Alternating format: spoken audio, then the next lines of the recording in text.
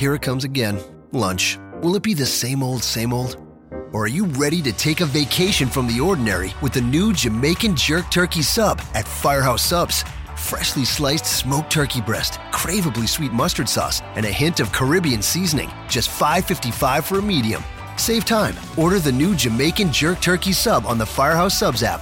Firehouse Subs. Enjoy more subs. Save more lives. Participating locations. Limited time only, plus tax. Prices may vary for delivery. This podcast is a member of the Voices of Wrestling Podcasting Network. Visit voicesofwrestling.com to hear the rest of our great podcasts, as well as show reviews, columns, opinions, and updates across the world of wrestling.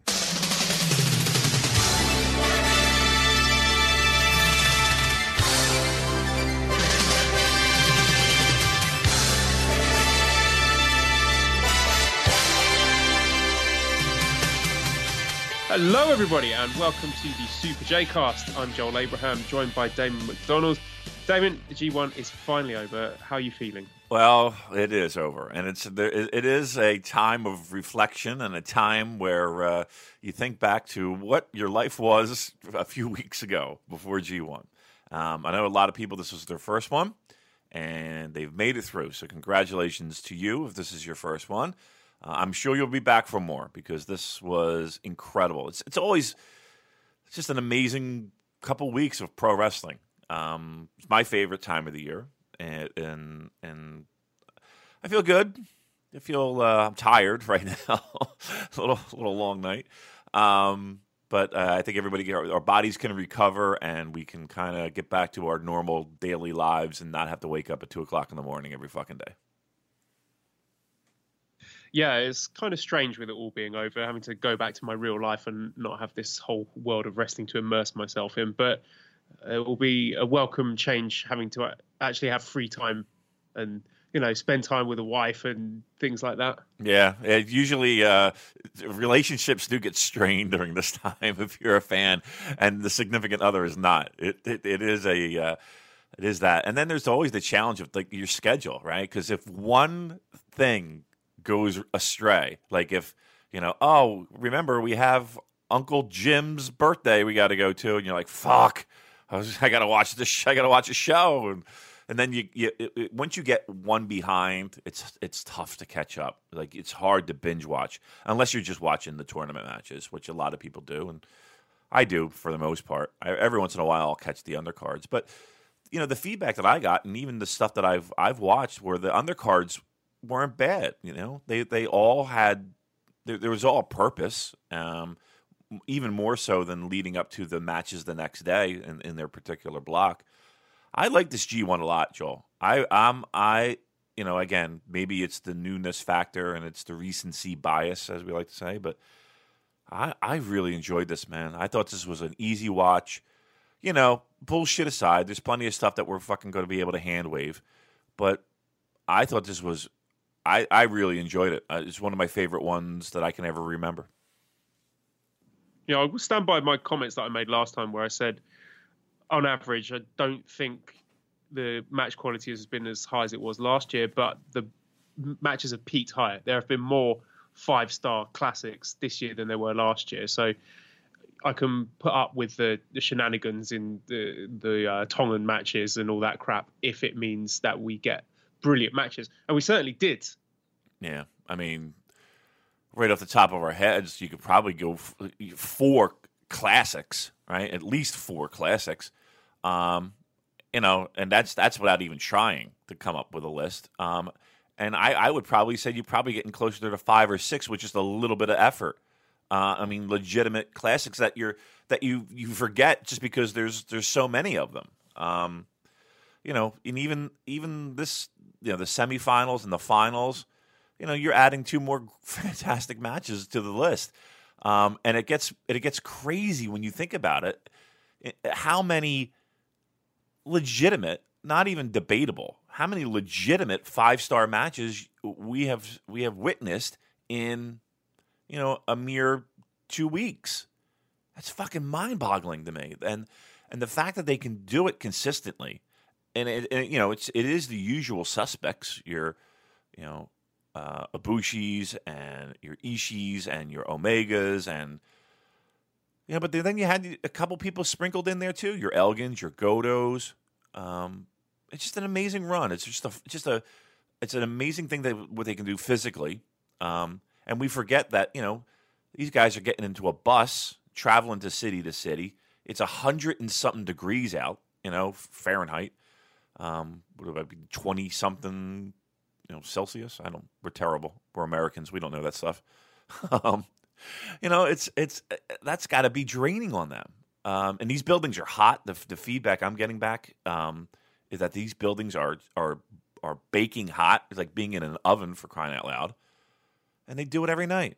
It's again, I don't want to sit here and have it be a New Japan circle jerk, but if it's ever going to happen, it's going to be now, because we just witnessed some of the greatest pro wrestling that we'll see in our lifetime. Yeah, you do get the feeling that this is going to be the sort of tournament you look back on in 10 years or 20 years or whatever and say, that G1 Climax 28, that was something special. Because I've given out 3 5-star match reviews, and I don't do that very often. No. I try and keep those for matches that really deserve it. But I felt I had no choice in these 3 matches. With the 5-star matches, it's the sort of thing, when it finishes, it's 5 stars. There's no two ways about it. And that's what I gave. So we'll get on to talking about which ones got my 5-star ratings.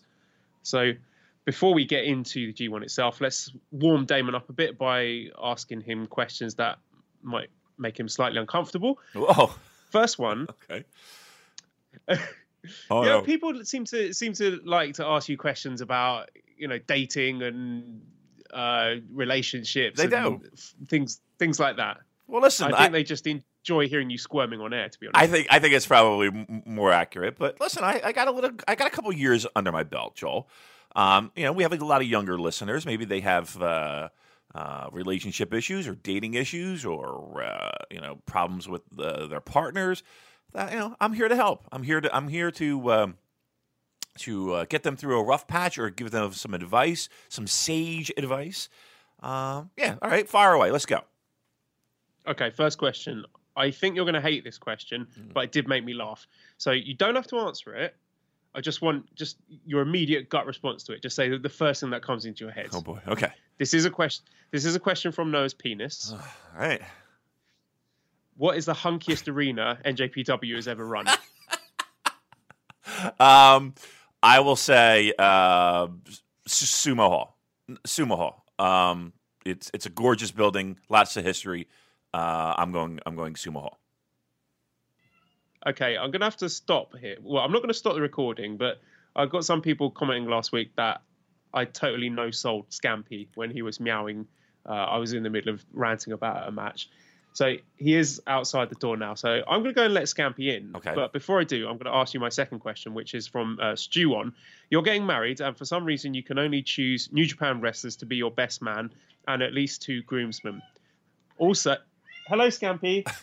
I'm picking Scampy first. Scampy is he's in the wedding party. That's for sure. Yeah, no doubt. He's the life and soul of any party that's going on.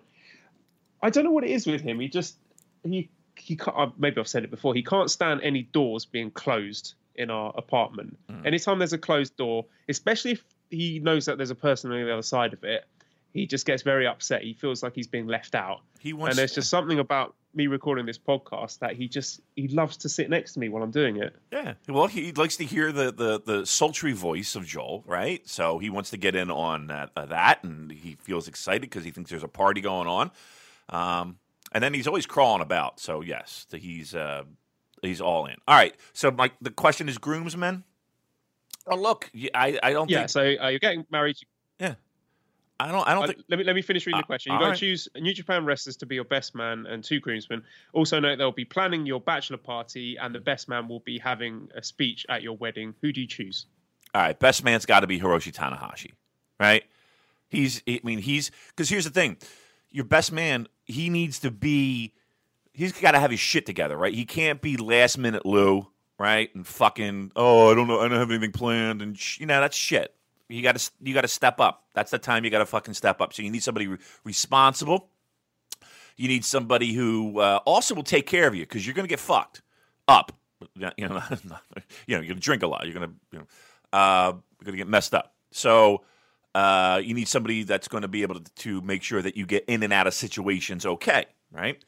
Yeah, Hiroshi Tanahashi's absolutely the best man. Absolutely. And then I guess the rest of the wedding party. I'm not big on big wedding parties. Like, you ever been to a wedding and they have like 12 people standing up there? Like, really? Everybody in your life is that significant? Fucking got to be kidding me. So I would have maybe three others. I would have Jushin Liger in there, of course. We've been through a lot. I would have. What else would I have? I need two more. Probably have. It can be from all time, or it has to be current. It doesn't specify. All right, because I might have that.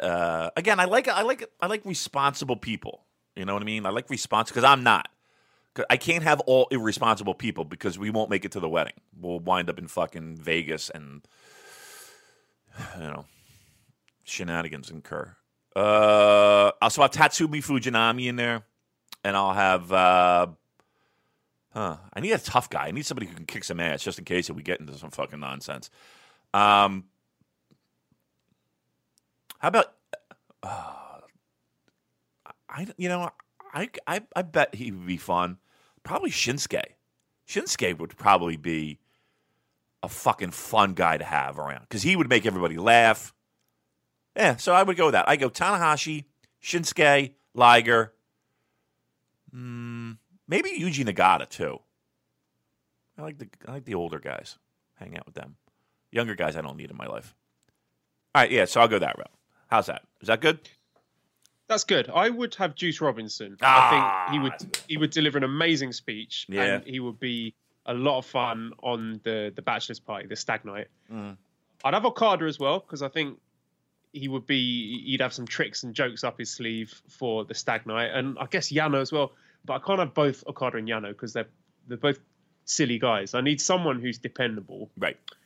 And I'm feeling Kushida. I think he would be a very loyal and trustworthy friend. I don't know why I'm getting that impression from him, but I think he'd be a good level-headed person to have amongst a group. I agree with that. Plus, I think he could probably reel in some girls.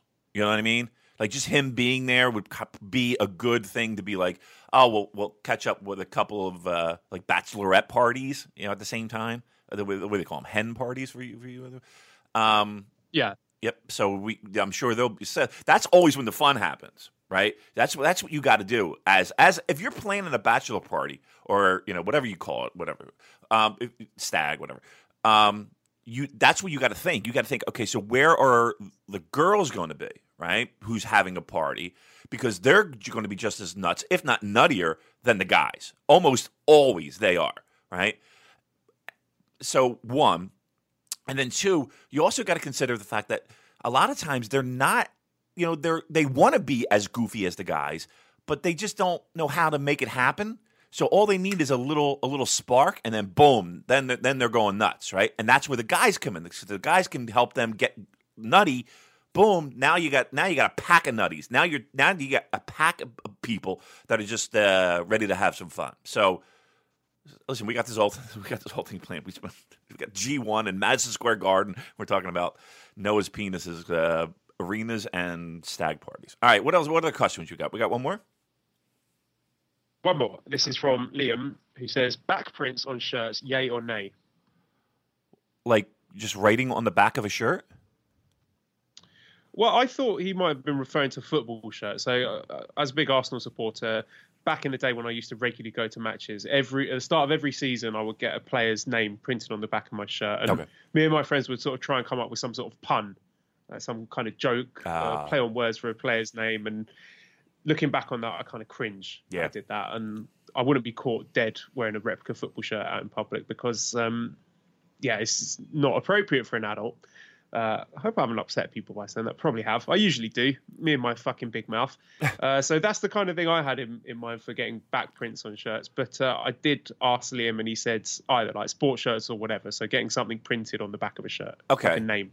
All right. Well, so in the States, guys will wear sports jerseys or sweaters or whatever you want to call it. So you will see people just walking around in a hockey sweater, right?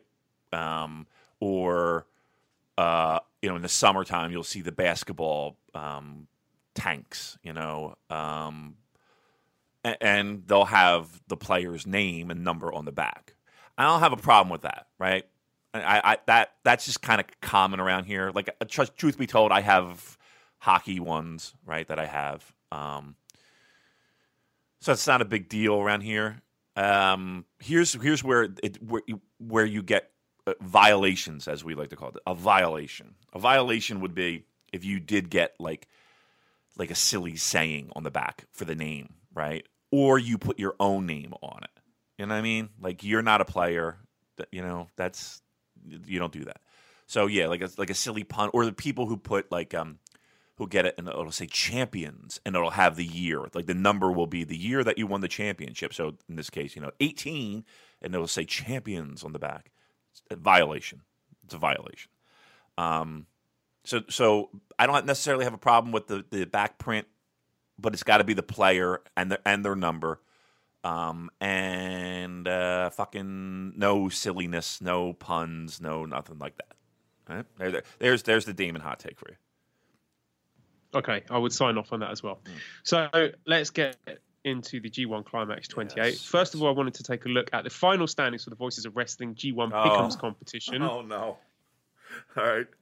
Oh. So first thing I want to do is give a big congratulations to listener Derek Ashman, or Derek Von Erich as he goes by on Twitter, who finished second. Ooh. So he was just pipped on the last day for first place. It was really, really close, but still, it's an amazing achievement, and he was flying the flag with the Super J car. So, Derek, you get a victory lap. Well done. Yeah. I don't know what else we can offer you, but round of applause from me. Yeah, I'm applauding as well. Now, as for you and I had a bit of a slump towards the end. I finished in 85th place. Ooh. You? No. Do you want to have a guess? I have not looked out of pure sheer embarrassment. I will give a guess. I mean, it can't be, because I know, like, one of the last nights I did an offer, I think.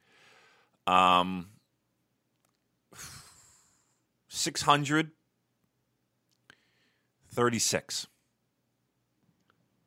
You were finished 635th. That's amazing. Oh, you were wow. very, very close. You were just one wrong, wow. one off. Okay. And the only reason I picked 36 is my favorite number. Wow. That's not good out of like 700, right? Like 7 change, like 720, I think the number was, right? Total people. I mean, what I will say, I got the finalists right, but I picked Ibushi to win instead of Tanahashi. And then, like, halfway through the tournament, or early into the tournament, I decided that Tanahashi was going to win, but it was too late then. Obviously, I couldn't change my picks. But did okay there. It's a lot of fun. So, commiserations, Damon. Better luck next year. I'm not good at those. I'm really not. As you can plainly see, I don't know. I feel like I get to the end result kind of close. Like, I didn't pick Tanahashi, mind you. I lost there, and I didn't pick Tanahashi to make it to the finals, so that hurt as well. But I still felt like the people, like, the end results were kind of like where I thought the people that I had were. It wasn't like anything was too far out of whack when it came to the final numbers. I just can't pick individual winners. Like, it's literally, I mean, seriously, when you do it, there's got to be nights where you're just like, all right, flip a fucking coin, right? There got to be. There's no way you could be sitting there thinking, okay, listen, Michael Elgin's got to beat this guy here. And like, I can't do that. Can you do that? Well, you can do that. You did it. Well, I worked backwards. So I decided who I thought was going to win and who would be the two finalists, and then worked out from there. I started what I thought the scenarios would be in the final night based on the match order. But, I mean, weirdly enough, that's where it all fell apart, really. I think I picked up most of my points just on a day-to-day basis, making sensible picks about who would win between two guys, just like your random Hangman Page against Michael Elgin sort of picks. I think that's the bread and butter of your pick'ems.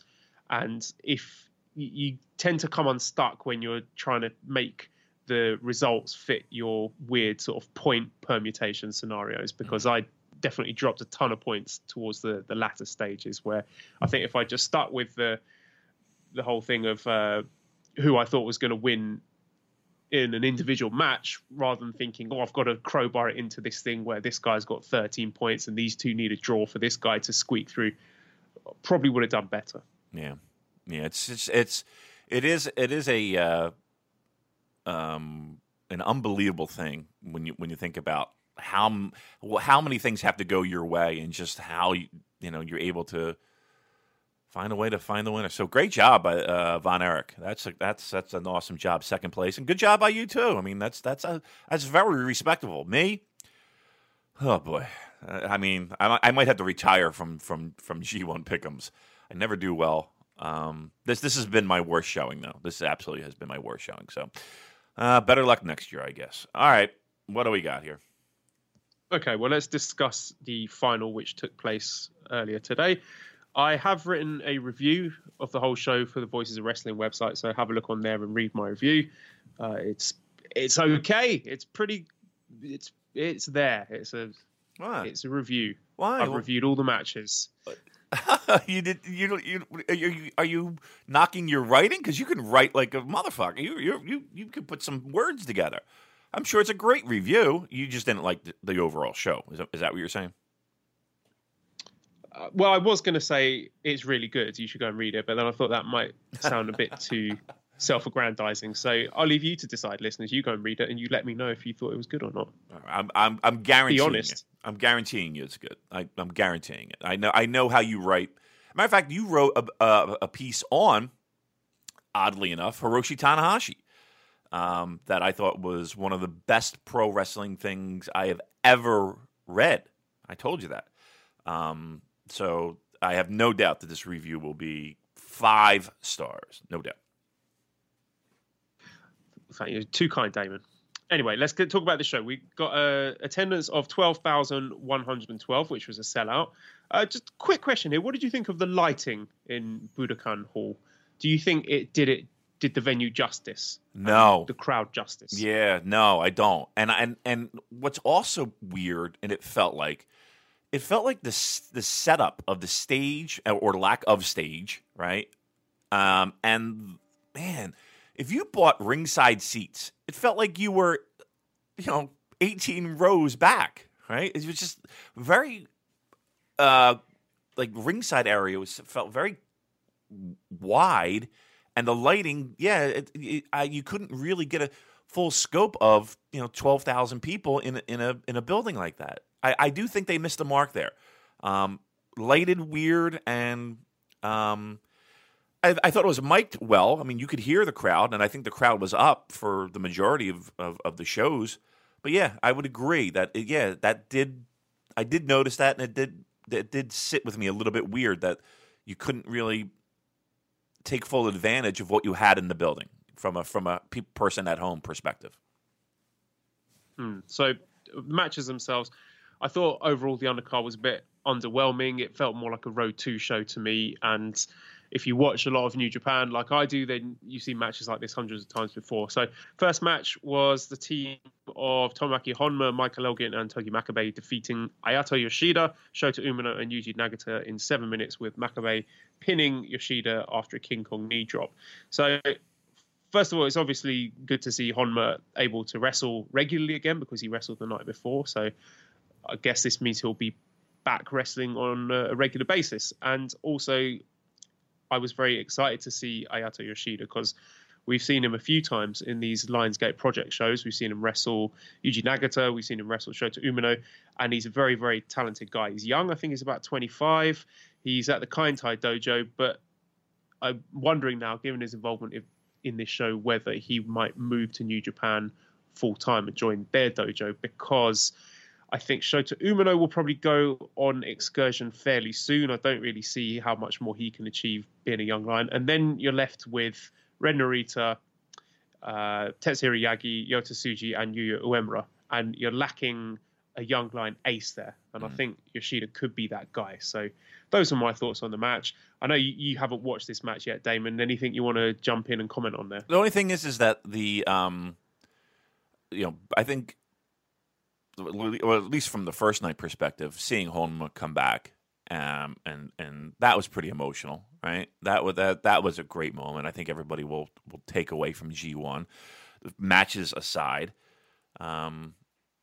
He doesn't look like he's 100%, and to me, he does look somewhat hesitant. And I think it's a fair thing. These were his first set of matches since early summer, right? There was like a Road 2 show that he was in a tag match in. I guess it was against Los Ingobernables and like a whole horde of people on his side, your usual suspects of baby faces. But it was good to see, I don't know if he's 100%. And I think people were kind of questioning if he was at 100%. But look, considering where he was and the condition that he was in, I think this is a fantastic step and a nice feel-good moment. I think both nights. So good on him.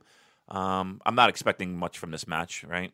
This is an opening tag match that, you tell me. I mean, is this something I need to go out of my way to watch? No, not at all. Right. I was disappointed, if anything. We didn't see more from Yoshida, but it is what it is. It's an opening multi-man tag match on a show. It's never going to blow the doors off. All right. What was next here? Next, we had Bad Luck Fale defeating Toa Henare in 1 minute and 49 seconds with a Bad Luck Fall. Now, this was notable for me before the show started because this was the only other singles match on the card. And I thought, is there something going on here? Obviously, there'd been some speculation that Henare might be joining the Bullet Club OGs, joining that Tongan faction. So I thought this could be a setup to that. But it wasn't. It was just a 2-minute squash match. So I don't really see what the point of it was. Yeah. I mean, listen, the whole thing is to get them over as badasses and to get them over as credible threats to anyone. And I mean, I don't know if a 2-minute squash match is necessarily going to accomplish that goal per se. But yeah, I mean, why? It does seem like a weird spot. Well, I guess later on in the show, you had the other Bullet Club members going for a Never title. I don't know. Look, again, the whole Bullet Club thing kind of is. It's taken weird turns and weird twists, and correct me if I'm wrong, but they did interfere in a match, right? And I guess it really is, what is your definition of interference, right? Because remember earlier in the week they were like, if Bullet Club interferes in a match, they're suspended for 3 months or some nonsense, right? But like they interfered in a match, right? And they got kicked out of the arena. I'll jump in. This was clarified by New Japan. They said that technically they didn't interfere because they were prevented from interfering, and they were dragged out of the arena before they could interfere. So they don't get the 3-month ban, which sounds like a lot of bullshit to me. They were about to interfere, and now they've been rewarded by getting a title shot. I mean, we'll come on to that later when we talk about that match, but that whole stipulation seemed to be put there just to reassure people, give them an out that they weren't going to interfere in the Ibushi versus Omega match, which, kayfabe-wise, if they hadn't put that stipulation in place, there would have been every reason for Tama Tonga and his goons to go in there and just ruin that main event. So that's what I think it was for. Yeah, they kept saying it and kept saying it and kept saying it, which had me just like, oh my God, they're going to have interference in this fucking match. I was so convinced that the more they said it, the more it was like, oh my God, there's going to be interference in this match. But okay, luck, thank God for that. All right. So there's a 2-minute squash for Fale, poor Henare, looking at the lights again. And he had a bad couple days. His C block chances and this bad couple days for Henare. So next match, we had a tag match where Taichi and Takashi Iizuka defeated Yoshihashi and Hiroki Goto in 8 minutes after a Taichi-style last ride pinfall over Yoshihashi. So story here, Taichi's still got a chip on his shoulder because he wasn't included in the G1, and I think it was quite notable that he did pin Yoshihashi, who's a person that a lot of commenters, not myself, but a lot of people said shouldn't have been in the G1. So I quite enjoyed this match, seeing angry Taichi. Everything involving Iizuka was shit, obviously, but I like Taichi. I like seeing him wrestle properly and being aggressive and attacking people. So this was perhaps sending out a message that Taichi should be in the G1 next year. And he also attacked Goto. Or actually, I like the way that Fraser pronounced it, Goto. Yeah. Might start calling it Goto instead, because I'm sure Goto is not correct. I don't think any Japanese people are saying Goto. Anyway, so Taichi attacks Goto after the match and threw his never openweight title. So I believe that will be setting up Taichi as Goto's next challenger for the never openweight title. So anything you want to say here? Do you think Taichi should be in the G1 next year? Do you think Yoshihashi should be out? And your thoughts on possibly Taichi challenging Goto for the belt? Well, here's the thing. One, it really depends on what kind of year they have, to me, right? It really starts, well, it could start later. I mean, it could start now, right? If either of those two catch fire. But it really depends on what they do leading up to G1 next year. And that was really the argument for a lot of people of, okay, Yoshihashi really hadn't done anything. And Taichi seemed like he was kind of hitting his groove, becoming a heavyweight. So, yeah, I mean, there's, based off of points and based off of effort and based off of, the matches that he had in front of him, Yoshihashi can be in it again, right? Just based off of G1. I mean, what did he wind up with? Like 6 points, 8 points? That's pretty respect. Six, okay. All right, that's not bad. It's not 2, right? And I think the match performance was good. Here's what's going to be a real challenge next year: are the people who make it and don't make it, and the people that aren't in it now, that could possibly.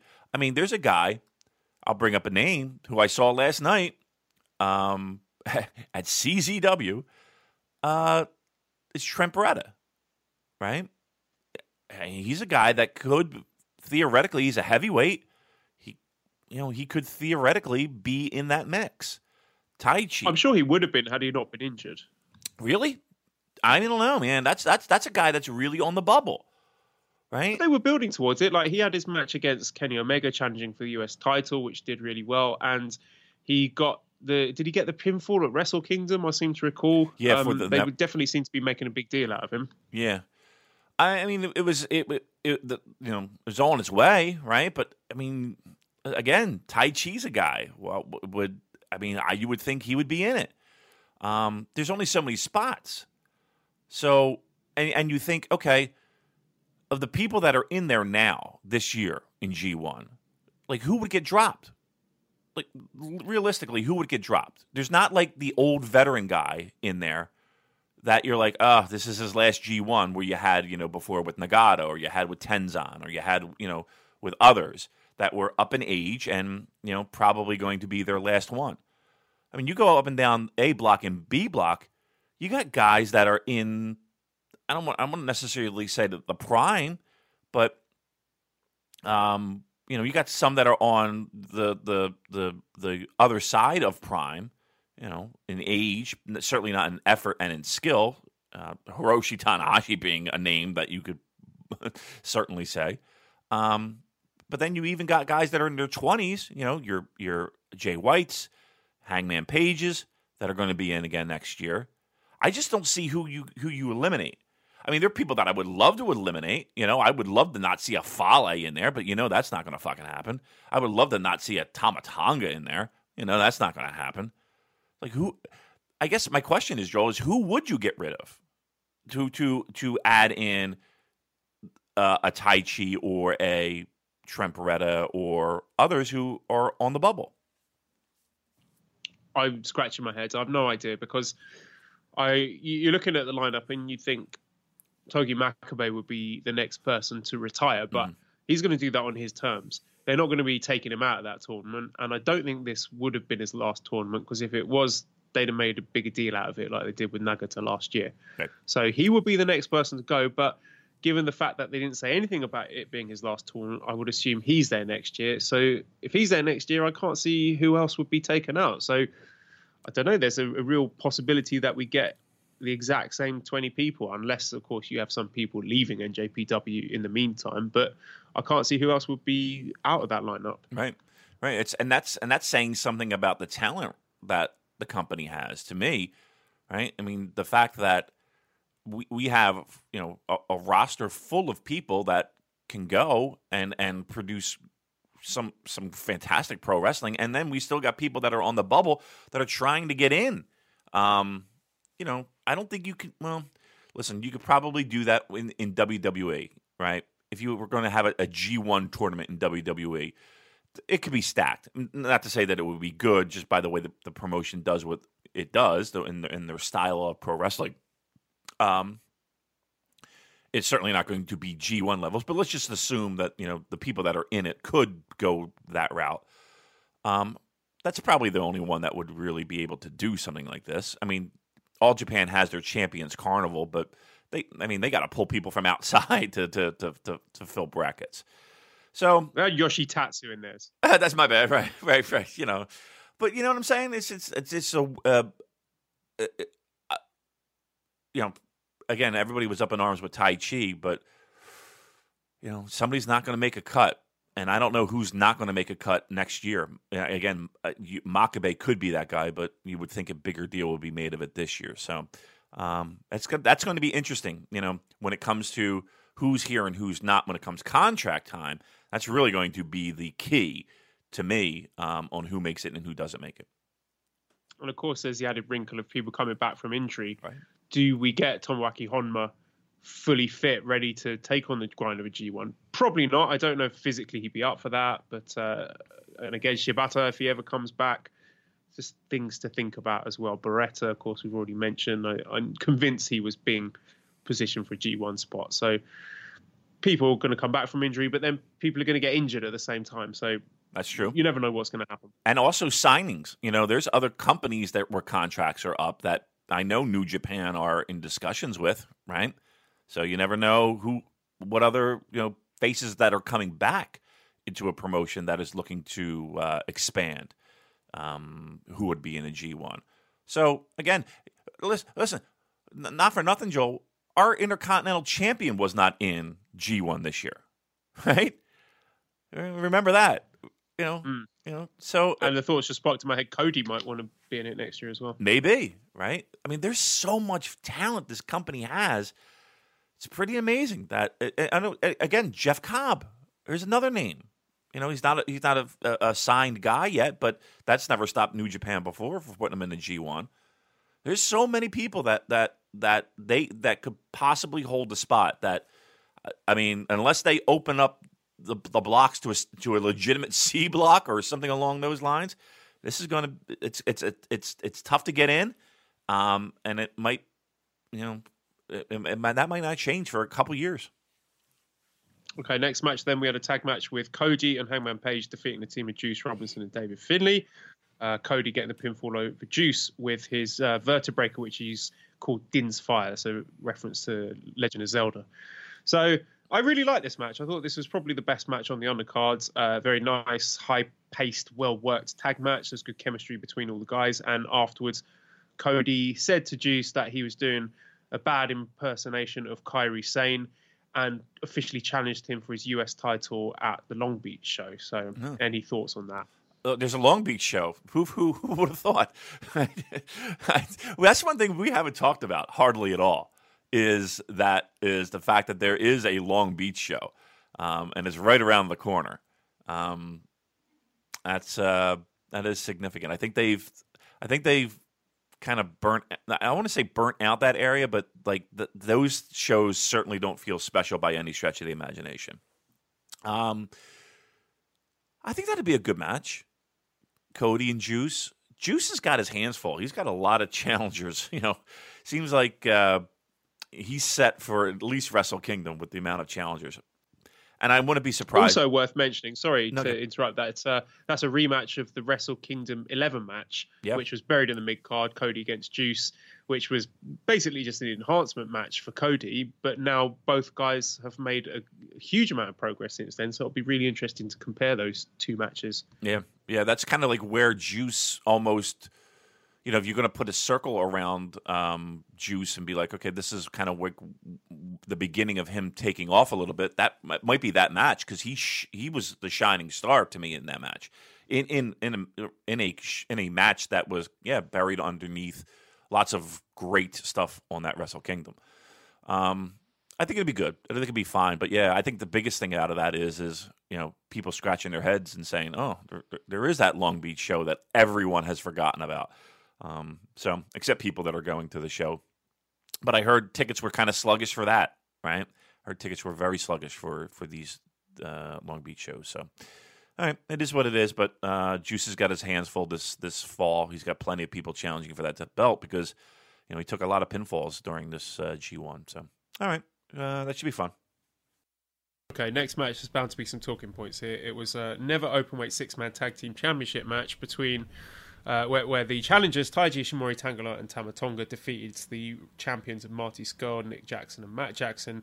Tama Tonga pinning Marty Scurll after a gun stunt in 11 minutes. Now, the context of this, of course, President Harold May said that they needed to start toning down the rude stuff and ban cursing. And then there was this whole situation about Tama Tonga getting disciplined for his antics, the social media usage, grabbing the fan, whatever it was. They didn't specify, but they did mention about social media usage. And then we get this. We get them being rewarded with a title match. I mean, putting aside the fact that these titles are pretty much worthless, the champions of the Young Bucks and Mighty hadn't defended them since they won them. I think that was back in Dontaku. So it's not the most prestigious title in the world, but there are things here which worry me. This just felt like if this had taken place on Monday Night Raw, we'd be burying it. So that's the direction it feels it's moving towards, and I don't like it. I'm worried by having Harold May appearing on TV 2 nights in a row in a semi-prominent authority figure. That's not what I want from New Japan. The pre-match promo from Tangaloa was just really cringeworthy. It was very, very bad. And the match itself, bell to bell, was fine, but everything else surrounding it was a bit troubling. Yeah. I have to agree. I don't want a on-camera authority figure on my New Japan Pro Wrestling. That's the last thing I want to say. And while it was, very understated, right? It wasn't over the top. It wasn't, as we know a company can be when it comes to that kind of stuff. It wasn't that. But yes, it is a somewhat troubling direction having a lot of on-camera time going on there for this particular situation. Now, if it begins and ends with this situation, okay, cool. Then I'm okay. But you have the same concerns that I have when it comes to that. The second thing is again, it's a pro wrestling company, so take it for what it's worth. But there is a lot of inconsistencies in this whole idea of we're going to ban middle fingers and we're going to ban potty mouth and we're going to ban language of that kind and all that stuff, and we're not going to attack fans anymore and all that. Yet, Tama Tonga has a T-shirt, and everybody has a T-shirt with, what is it? No one fucking cares, or no one gives a shit. Zero fucks given. There you go. Farley's shirt says "fuck 'em," right. And Tangaloa said the word "motherfuckers" right on camera. Yeah, I mean, it doesn't seem like anybody is paying attention to this new company directive. So, again, whether it's a part of the whole storyline thing, which I tend to believe is the case, it's a little inconsistent. The next day they're coming out with brand new T-shirts of no fucks given. So, all right. storyline based. I did like the fact that they literally threw them out of the arena. Like there were young lions dragging these guys out and into a waiting car outside, and everybody was involved in that. So look, am I a fan of this? No, I'm not. I am over it. I don't. To add to that, I'm not a fan of the never 6-man titles. I don't care. I don't think anybody cares. Why did they? They threw it on the floor as soon as they won it, and they didn't even take them back with them. So what's the point in having them win it? I guess to say that they are a dominant force, again, who don't give a shit.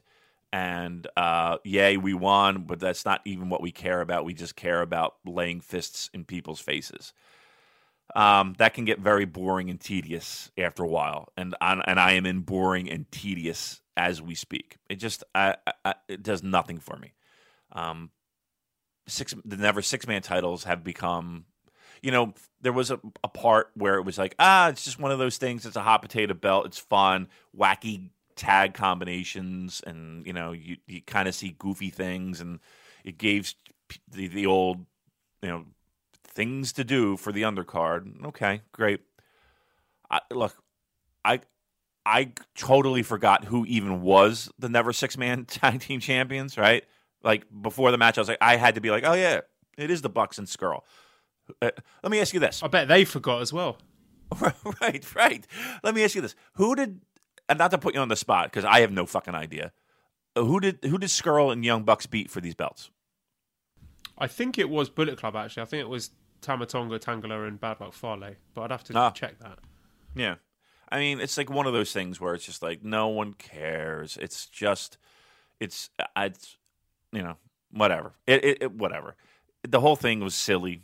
The whole idea of it was silly, where we are rewarding people for coming back. I don't know. Whatever. It really felt like? It felt like Bucks were like, I can't carry these fucking things around anymore. Just get them off me. Just give them to anybody. We're the tag champs. We'll hold on to those, but these other ones, we're tired of putting them in their checked luggage. It's fucking getting on our nerves.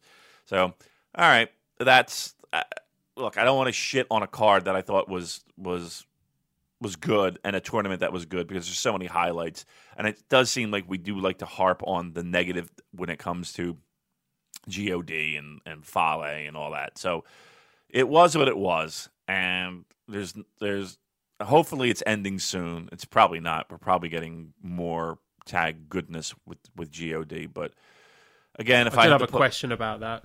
Yeah. NJPW US asked, what do you think the end game is for this whole Bullet Club thing? I would say probably some matches at the Long Beach show, maybe some big multi-man matches like Firing Squad against Bullet Club, possibly Guerrillas of Destiny against the Golden Lovers. I thought that might be a potential main event for that show. But aside from that, I don't really care. Yeah, that's the truth. That's really the sad part about it is that not many people do. And again, if you're a fan of God and you're a fan of Bullet Club and you're a fan of all that, I got to be honest with you. I mean, are you happy with that direction? Are you pleased with what you're seeing? Are you pleased with the angle? I don't know if people are, even if you're fans of them, right? And I'm not the biggest fan. I think everybody is clear on that. But I'd be curious as to hear like people who really enjoy them, and are they happy with that direction? I don't know how you can be. Where it ends, Joel. Again, I think you're right. You'll have a couple of blow off matches. I would be concerned after. Like what do these guys do after this kind of runs its course? And it feels like it's kind of we're getting close to that. Where do we go from here with them after it's all said and done? I don't know. That's I don't know what you do with these guys. They'll find something, but I don't know what they'll do. Yeah, it would seem like too much effort to have them as their own stable long term in terms of booking future feuds and organising things for upcoming tours. So maybe they have their blow-off matches and get reintegrated into Bullet Club. I don't know. But anyway, let's move on. Next match, we had the LIJ team, Bushi, Sanada, Evil, and Naito defeating the Suzuki-gun team, El Desperado, Kanemaru, Zack Sabre Jr., and Suzuki. 10 minutes with Sanada defeating Kanemaru, who tapped out after the Skull End. Notable point here, it seems that Naito and Suzuki are going back to their feuds that they left at their disappointing match at, I think it was Wrestling Hinokuni. And there was just a little moment at the end when LIJ were all together doing their fist bump, and I was convinced that Hiromu was going to come out, but he didn't. So it ended on a bit of a sad note. Yeah, I think everybody was kind of looking for that. And I know Suzuki, it felt like, there was going to be a program. It might be just be a Suzuki-gun, Los Ingobernables reuniting of factions, feud, because Evil was involved in a lot of stuff with Suzuki, and I was kind of interested in that. I like those two together, and I think that would be something different that we haven't necessarily seen too much of, and that's Evil with Suzuki. I was kind of hoping they would go. It goes to that route. I'll tell you what. The one guy that has me scratching my head in this whole entire tournament has been Naito, and I know he was in it until the end, right? Definitive loss that knocked him out of the tournament. What do you think is up with Naito? Where do you think he goes from here? Like, what? A lot of people had him picked as the winner, right? And challenging Kenny at Wrestle Kingdom. I just think he's in a real weird spot right now, where he's not picking up big wins. He's had a really strange year to me. And he's certainly popular. I mean, one of the most popular guys in the promotion. But he's just had a real strange year of him kind of coming up on the short end of the stick 9 times out of 10. Yeah, there were a lot of very, very upset Naito fans that I saw online yesterday after he lost to Zack Sabre Jr. And, I don't want to invalidate that. Of course, if you feel upset by that it's ruined your enjoyment in New Japan, then that's very sad. It's a shame. And I know there are plenty of LIJ fans and Naito fans who are really disappointed by what happened. What I said was wait till 2020, because I'm convinced that the storyline for next year is going to be Naito and Okada's dual redemption. So my guess was that Naito would beat Kenny Omega and win the title at Dominion, and then Okada would win the G1, and then the pair of them headline Wrestle Kingdom 14, which is on a public holiday or a weekend or something. There's something special about that, which means they want to go with a big blockbuster main event, and that will be it. But when I threw that out there, a lot of Naito fans said to me that they've been told that a lot. They've been told many, many times, just wait until next time. And they said it's been like that since he got voted out of the main event. And, no one's getting younger. So I don't know, really. I've had people asking me that question, like, are NJPW ever going to give Naito fans what they want? We've had a few questions about this. Anwar Starman asked, what will it take to appease the Naito fans? And Big T asked, is Naito doomed to be the new Nakamura?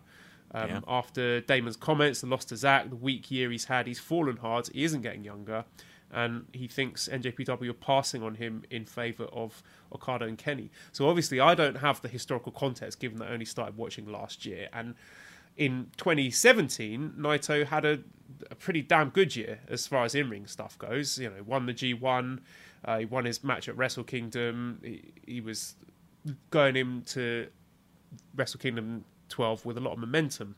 So now there are a lot of people saying that they can't get emotionally invested in it anymore because they've been burned too many times, and they were really, really devastated by Naito not even making it to the final.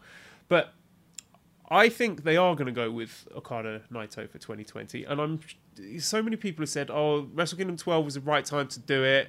He was never going to be as hot as he was then. But are you telling me honestly that come January 4th, 2014, if Naito is IWGP Heavyweight Champion and he's being challenged by Kazuchika Okada in like the biggest Wrestle Kingdom ever, given the date that it's on, that the LIJ fans and the Naito fans are going to go, well, given that he lost last time, I'm not going to watch this one. No, I'm not going to go to the Tokyo Dome. I'm going to do something else. I can't believe that if they do set up that match, that he's not going to be quote unquote hot. I mean, there's a lot to be said. Joe Lanza was talking about it on his show yesterday about making people salivate, like make them absolutely desperate for something before you give it to them. You don't just give it to them straight away. And I get that these Naito fans have been waiting a really, really, really long time, and I understand if they've lost faith. Do you think they're right to lose faith, or do you think Naito is going to get his title run in the end? Well, I mean, look, I was definitely in the camp of you're not going to find a hotter guy than Naito going into Wrestle Kingdom last year, an event that we both were at, and we knew, we saw with our own eyes in the building, how people were. I don't want to say necessarily expecting it, but there were a lot of people that were shocked with the fact that Naito did not win. Now, I will say this, that New Japan does that slow burn, right? Better than just about anybody. And what you mentioned, that getting them to salivate, right? Two, keep in mind that I'm not going to say every one of them by any stretch of the imagination, but again, we have seen significant growth in fandom when it comes to New Japan, especially here in the West. And even other places, new wrestling fans coming on board, and they do gravitate toward Naito and LIJ. And unfortunately, their base of pro wrestling fandom is usually within a company that is pretty quick to pull triggers and move things around, and there's not a lot of slow burn build. Giving you little morsels and little tastes. It's beat you over the head with the subtlety hammer, right? So people are conditioned, and I don't know if they expect the quick instant gratification, but yeah, they can be quickly discouraged and not kind of be patient. And one of the biggest critiques that I get from people is that I'm not patient with it, and I've been watching this product, for years. That being said,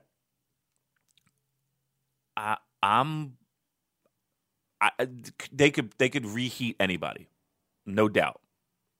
Not everybody, they're good at kind of shuffling the plates and shuffling the pans on the fire to warm people up, cool people off, and they do it well.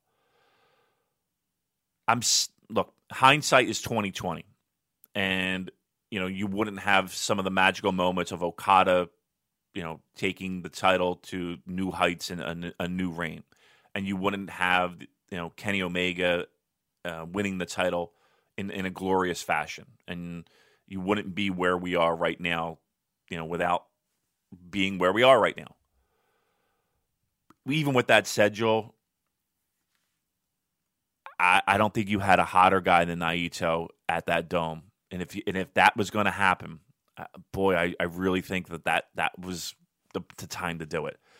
I said it before, and I said it on this very show, that I really feel like Naito is the modern day Nakamura, of being the guy at a certain level that the company just doesn't have the confidence, the faith, the whatever it is to be the guy. I just there's something there. And I had somebody tell me that is very heavily involved when I was in Japan, that is heavily involved in the pro wrestling scene in Japan. Fumi Saito. We went to dinner with. And he made a comment of, it was right after that Wrestle Kingdom match. Every year we would go to dinner with him, right after Wrestle Kingdom. Literally, right after the show, we're going to dinner with him.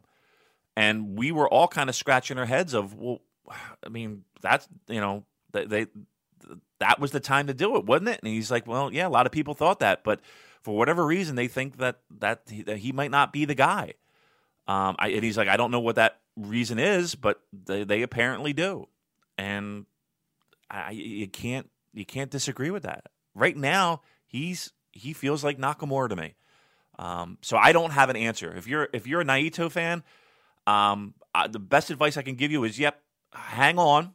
I know you've been told it before, as you're saying, but your next shot is going to be a good year from now, more than a year from now.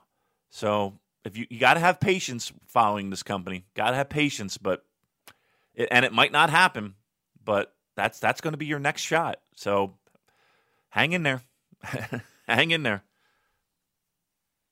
Yeah, I would say if we get past Wrestle Kingdom 14 and he still hasn't had his moment, then it's a write-off, and I don't think that's unfair. Yeah. I mean, he could win it at a Dominion.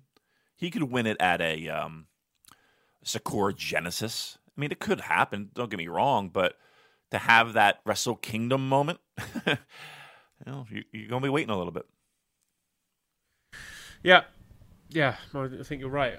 I don't know exactly how long a title reign will appease the Naito fans if they want it to be, what are we talking, like at least 6 months or longer than that. But it's not going to happen anytime soon.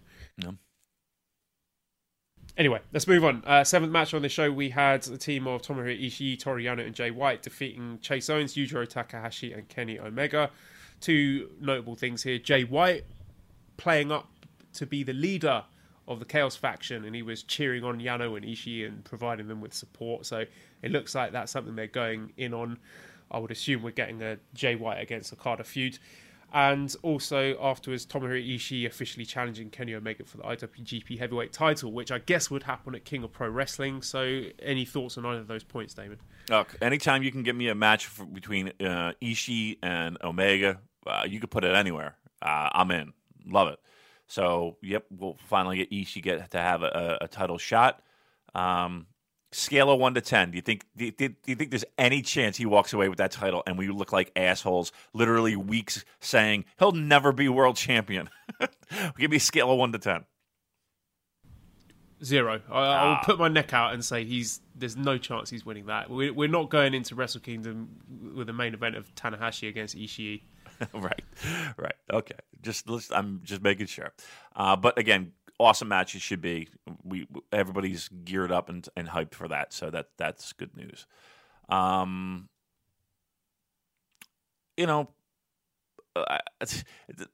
match like that, you're kind of happy that they're all in a 6-man and not to say that they can take the night off, but they can rest finally. Give them a 6-man. After all the hard work that a lot of those guys put in during the last couple of weeks, I'm totally fine with that. They could have done nothing, and I would have been like, you know what, I'm fine with it.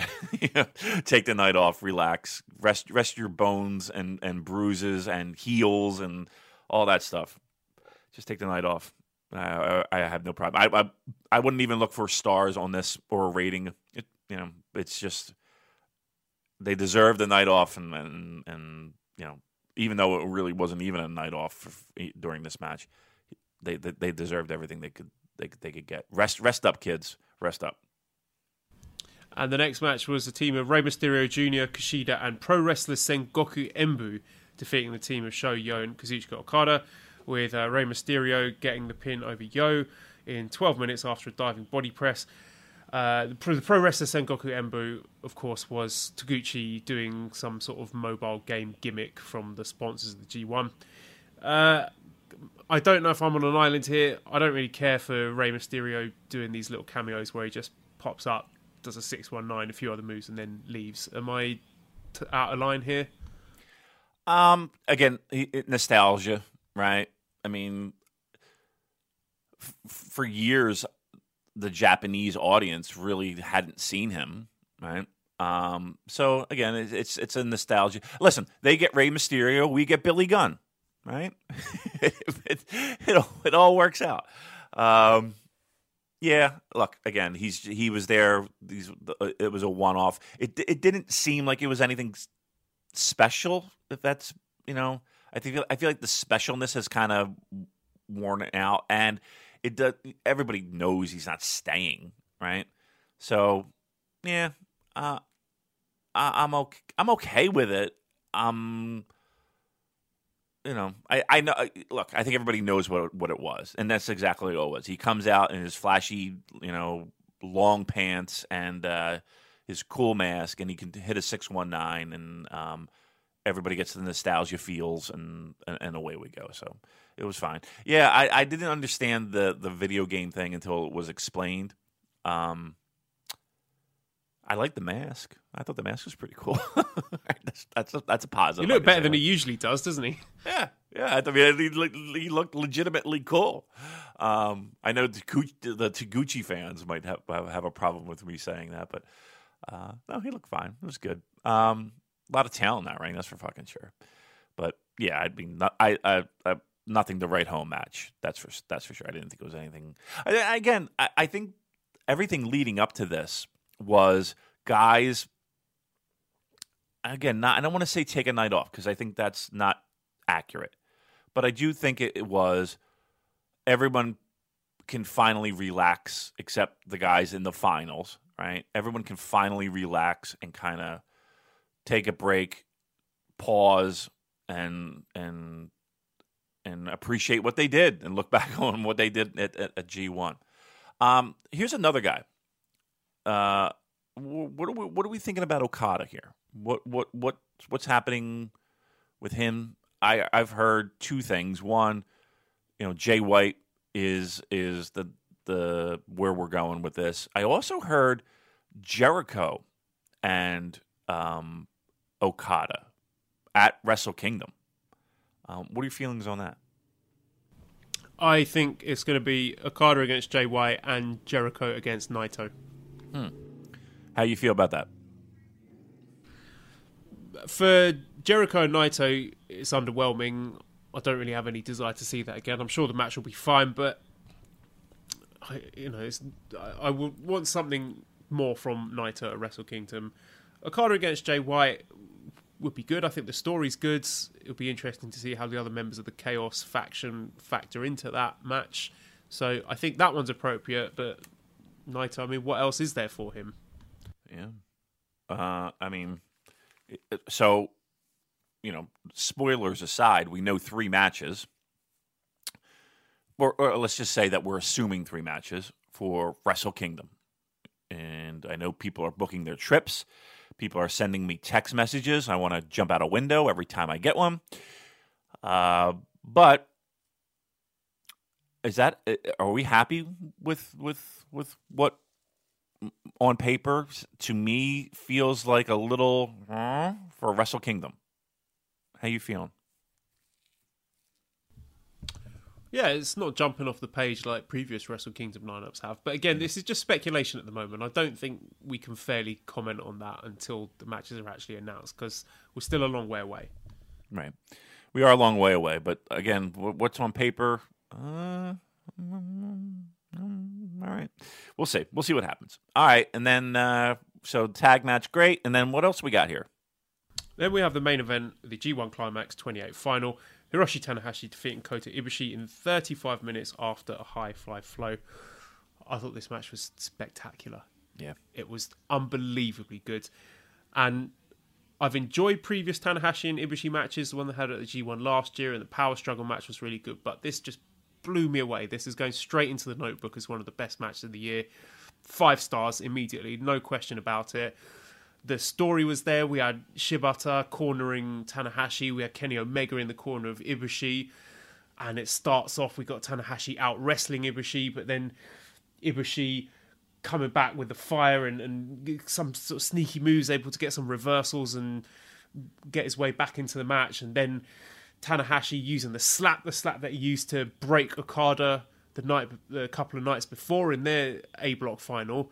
But the slap has the opposite effect on Kota Ibushi. You slap Kota Ibushi, then that little switch is going off in his head and he's turning into a demon. And that's exactly what happened. And we had that amazing exchange in the middle of the match where both of them were fired up and slapping the shit out of each other. And Tanahashi just turned into a beast. He sort of hulked up and his muscles were bulging out and he looked like he was about to burst. And then the match just went into overdrive and you had Ibushi launching his repertoire of these horrible, violent, ugly moves and throwing Tanahashi on his head and had me cringing and swearing like, oh my God, what am I watching? He's going to kill him. He's going to kill Tanahashi. And I thought, well, that's it. Tanahashi's got no answer for this.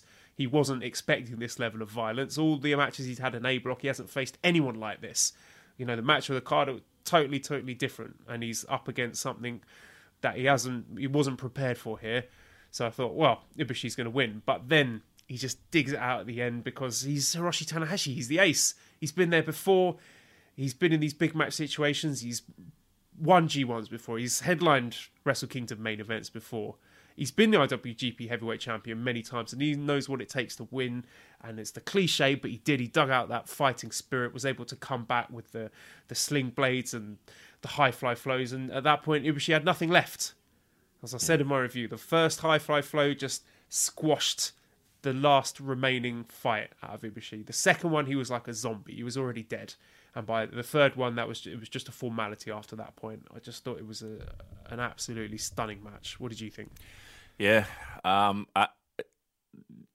me, the two things the three things that I walk away from with this match was, one, I really don't think there is a better dramatic pro wrestler than Hiroshi Tanahashi.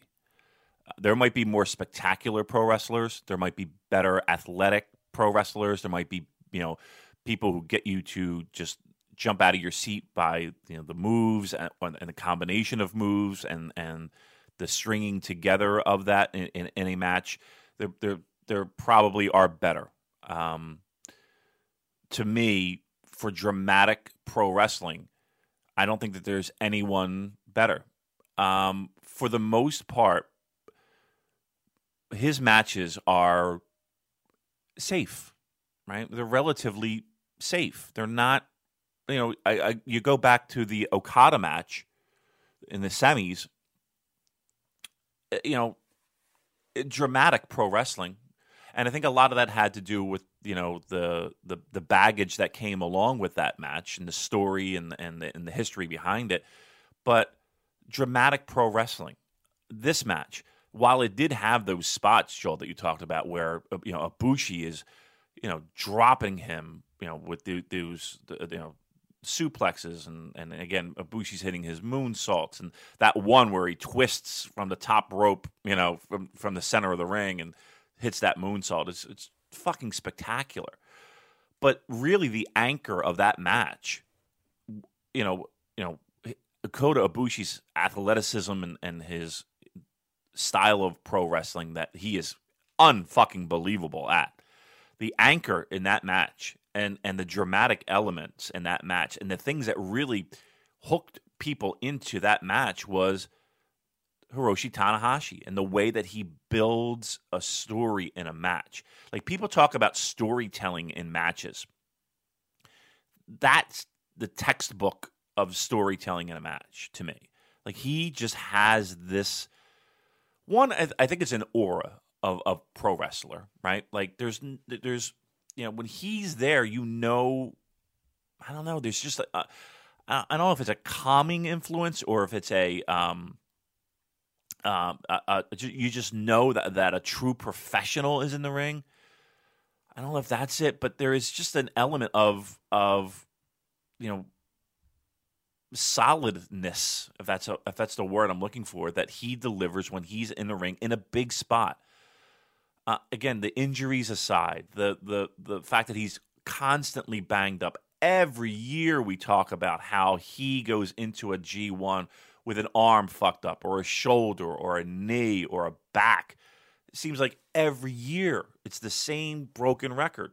And once again, there's a reason why he was in that A block, right? He wasn't in that B block because, let's be truthful, They're saving him for the big moment, the big spot, the big match, right? He couldn't, not that he couldn't do B block, not that he couldn't perform in B block, but if you look at B block, those by and large are the athletes, you know, it looked sexy because it was sexy. While Tanahashi over in A was the anchor, right? And yes, you had Elgin, and yes, you had Okada, and yes, you had Jay White. But let's be truthful. Tanahashi was there because he can work those matches against those type of guys and come out of it alive to, I don't want to say save himself, but they needed him. They didn't need him in the middle of fucking Nagoya.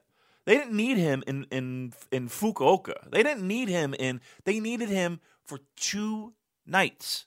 They needed him to go 30 with Okada and have a great match, which they always do. And then they needed him here in the finals. Now, I know that there's a lot of people online that are like, Tanahashi? Are you fucking kidding me?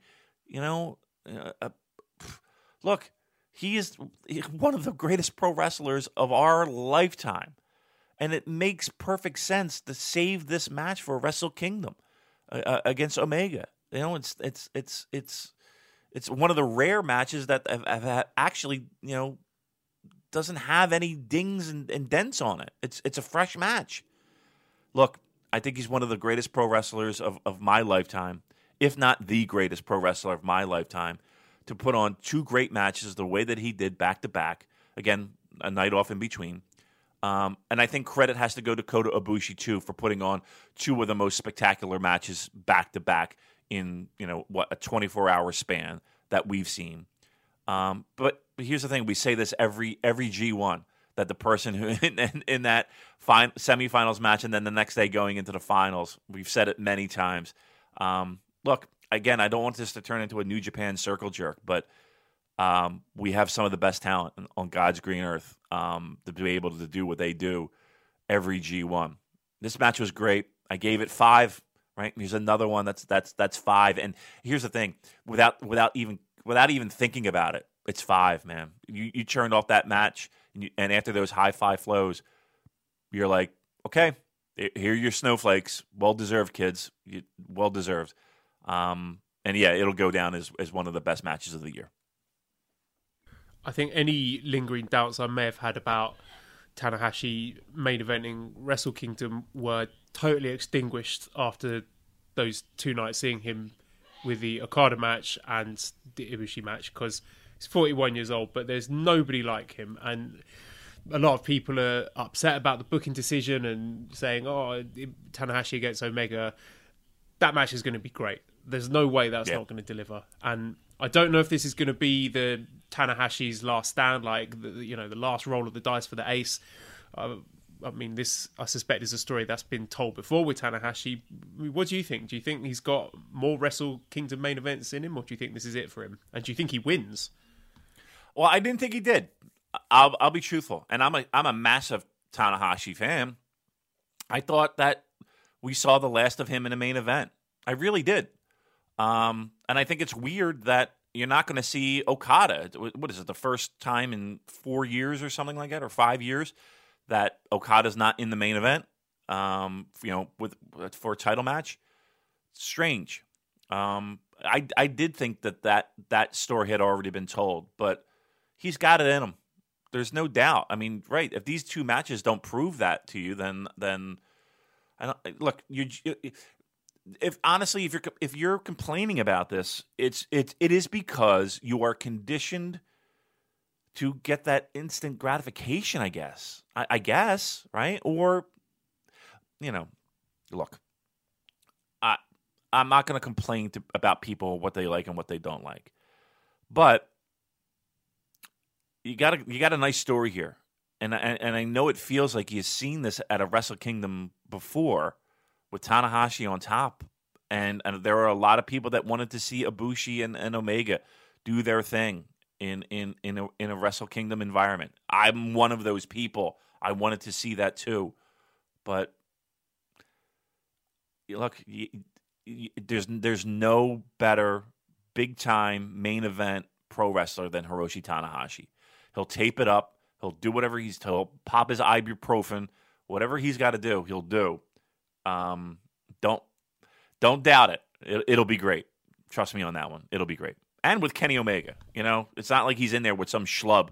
He's in there with probably the best pro wrestler and the wrestler of the year, who has multiple 5-star matches underneath his belt. I think everybody just better just take a step back and realize the two guys in that ring are going to deliver come January 4th. And I think something we failed to mention is that the Japanese fans still absolutely adore this guy. Yeah. You just go back, you listen to that match, and 90% of those people are trying, Tanahashi. They love the guy. Yeah. So I know there's a lot of people in Japan who also like Naito, but no doubt that the Japanese fans... I mean, I spoke to Fraser earlier on Twitter, and he said the Japanese fans are really happy that Tanahashi's won. They don't think he's going to win, but that's besides the point. There's still going to be huge demand to see him in this title match at Wrestle Kingdom. We did have a question about that at Minty14. Says, being in the Budokan for my first ever shows in Japan, one thing that blew me away was the unwavering support Tanahashi gets from the Japanese crowd after more than 10 years at the top. Is this simply a cultural thing, or is there a magic formula that Western promotions seem to miss? Now, as we all know, I'm a relatively new fan, but I understand the history that it was Tanahashi who dragged this company out of the doldrums almost single-handedly. So there's a great deal of affection and love and goodwill towards Tanahashi for that. But is there more to it than that, Damon? I mean, there could be. I think it's a combination of both, right? I think that the fans who stuck by New Japan in those times appreciate what he has done. I think the new people that have come on board, and again, even Japanese fans, new fans, appreciate what he has done. There is that, but again, I think that there is also that element of, I don't know, he comes across as a star. He really comes across as an absolute star, and match quality kind of speaks to that too, even now. So, he's one guy. Name me another guy that people are going to stand and sit in an arena and watch doing air guitar for 5 minutes. You know what I mean? Like, it's just one of those things that he just has a charisma. He has a connection. People respect him. Total. He's a total package. He's total package.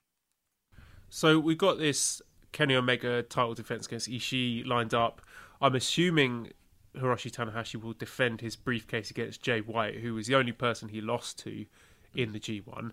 So once we're through with those defenses, give me a percentage chance that we will indeed get a main event of Kenny Omega against Hiroshi Tanahashi at Wrestle Kingdom. I think 10 out of 10.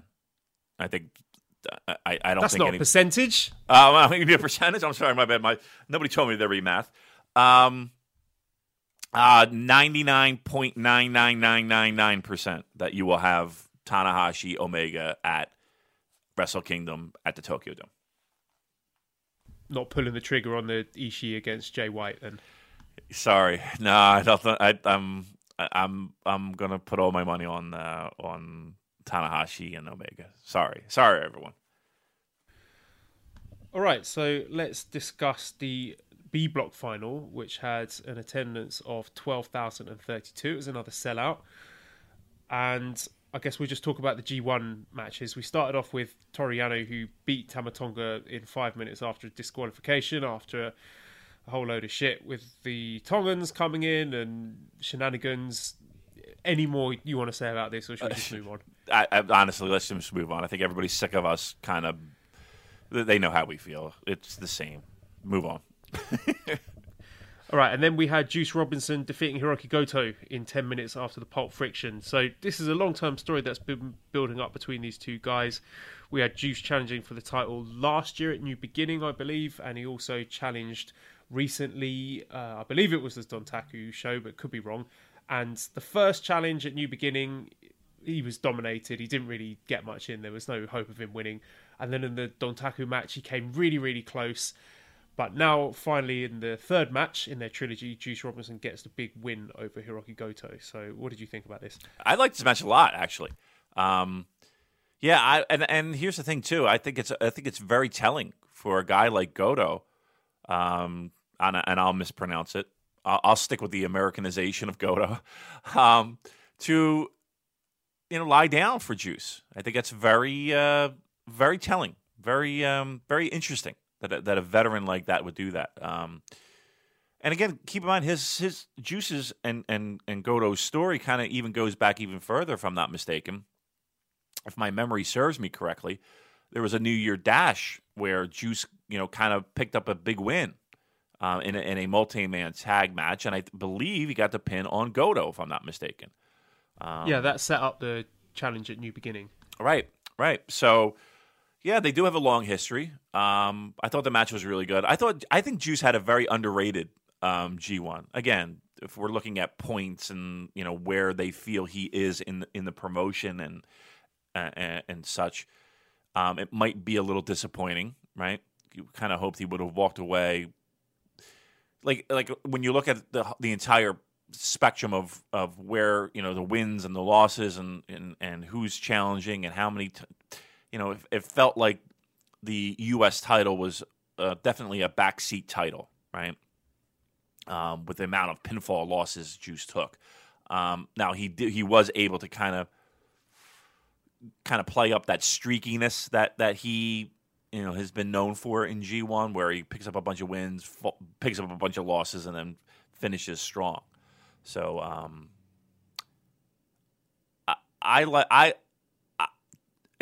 to me, there are two guys that had underrated performances, and even though one of them is probably more of a breakout than the other, I still think they kind of flew under the radar. And that's Hangman Page and Juice. I think Juice had a solid G1, match quality wise, and I think what you're looking at is a guy who is well on his way to kind of take even the next level. I think given where he is with the U.S. title, I guess the next steps would be, I don't want to say it's a never, because I kind of feel like the never and the U.S. title are kind of the same level. Do you think he's a guy that can make a leap to an Intercontinental? I think so. Maybe not immediately. I think the problem is we've just got too many of these singles titles, and they've put the Intercontinental title on ice. So I don't know if the prestige of the Intercontinental title is what it was, even 6 months ago. But I certainly think Juice has a higher ceiling than the US title. I've had a few people ask me on Twitter, actually, what do you think is the ceiling for Juice Robinson? Do you think he has got potential to be a future IWGP Heavyweight Champion? No. I don't see it now. I mean, things can happen 2 or 3 years from now, and an angle, and then he takes off, and he's the hottest fucking guy in pro wrestling. I mean, seriously. 3 years ago, 4 years ago, would anybody say that about Kenny Omega, right? Where he is now? Probably not, right? They probably would say he's a solid mid-card or maybe even a upper mid-card guy. And, now he's, arguably the hottest guy in pro wrestling. Is Juice that guy? Right now, no. I don't. I mean, right now, the ceiling for me for a Juice is maybe tag team champion, right? Maybe, and I think this is a stretch right now. To be truthful, right now, Intercontinental is probably his ceiling. And again, things would really need to change positively for that to make happen. Right now, I think he is a very strong mid-card on his way to upper mid-card. But right now, that's a ceiling. But again, like I said, 5 years ago, would anybody have said Kenny Omega is the guy that's going to be, headlining Tokyo Dome shows and again, leading an expansion for this company and being the IWGP Heavyweight Champion? I don't think so. I don't think anybody would have said that. I've got a question here from Rory. He says, personal biases aside, I think we want him to stay. Juice's mission statement when he left NXT was to return a star on the level of Devitt, Kenta and Zayn. Were he to go back tomorrow to WWE, where do you think he fits in? That's a good question. I always worry about it. I'm not going to lie. I mean, look, my biggest fear is that somebody look, when you go to WWE, you have the opportunity to be instantly, the minute your ass winds up on a Raw or a SmackDown, you have the opportunity to be more well-known than probably you ever would have the opportunity to, right? So that's the plus of going to a WWE. The minus is that even though you might be well-known, your career has a very good potential to be lost in the shuffle, right? Do you think Gallows and Anderson regret going to WWE? Do you think you can go down the history of that company and guys who have gone over and then they just get lost in the shuffle, right? They don't have anything for you, right? Creative has nothing for you. So my fear would be that he would get lost in the shuffle, right? Again, there's only so many spots for the people in that company that can, really shine. There's only a handful of people that can do that. And everybody else is the same. Everybody else is 50-50. And everybody else is, your titles and your wins and your losses don't mean anything. Now, look, if you want to go there and be a star, that's where you're going to go right now, right? Right now, things can change very quickly in the next year or so, right? But to me, if you really want to be a star, that's where you go. Now, if you really want to be a pro wrestler who can, see, I don't even want to say develop your character and be a better pro wrestler. I mean, you can do that there, but I think Juice is beyond that point. Look, I think a lot of things are going to change in the next year in the pro wrestling landscape. And I think that, truth be told, for the first time in as long as I can remember, since maybe the 90s, is that there are viable options for wrestlers in a number 2 promotion. There's going to be a number 2 promotion quicker than we all think, right? And I think that is a fantastic thing for pro wrestling. A true place where pro wrestlers can make a living and be legitimate, looked in the eyes of as legitimate, other than going to WWE for the first time in a long time. So I don't think it's necessary for a Juice to say, okay, I'm going to go to WWE because that's where I'm really going to be somebody in the career that I've chosen. That option is no longer just one place very shortly. So I don't think he has to go there and get lost in the shuffle. I think he can stay, and I would suggest that I think he has more upside not going than going, and that's really one of the first times I've been able to say that sentence confidently in many, many years. So if I'm Juice, I'm sticking around for the long term because I think he has more of an upside there than getting lost in the shuffle in another company. Yeah, for what it's worth, in backstage interviews, he said he's never going back, and I hope he sticks to that because I think if he does go back, he'd just get lost in the shuffle. And at this point, WWE are not signing people to give them meaningful pushes and let them be creatively fulfilled. It's just to stop other people from having them. So I think it will behoove him to stick around in New Japan, even if he doesn't end up being a top guy. Next match, we got Tomohiro Ishii defeating Sanada in 17 minutes after a vertical brainbuster in an outstanding match. They worked it like it was the main event, and I guess this is heating up Ishii for his big title challenge. So did you enjoy this match as much as I did? As much, yeah. Again, MVP Ishii, right? Never disappointing. And Sanada as well. Yeah. A very impressive tournament. Yeah. You know what? I talked about Juice and I talked about Hangman Page. You might want to put Sanada on that list too, of guys who kind of flew a little bit under the radar, who had a really strong tournament. Dare I say, even more of a breakout than than even we expected. Great match.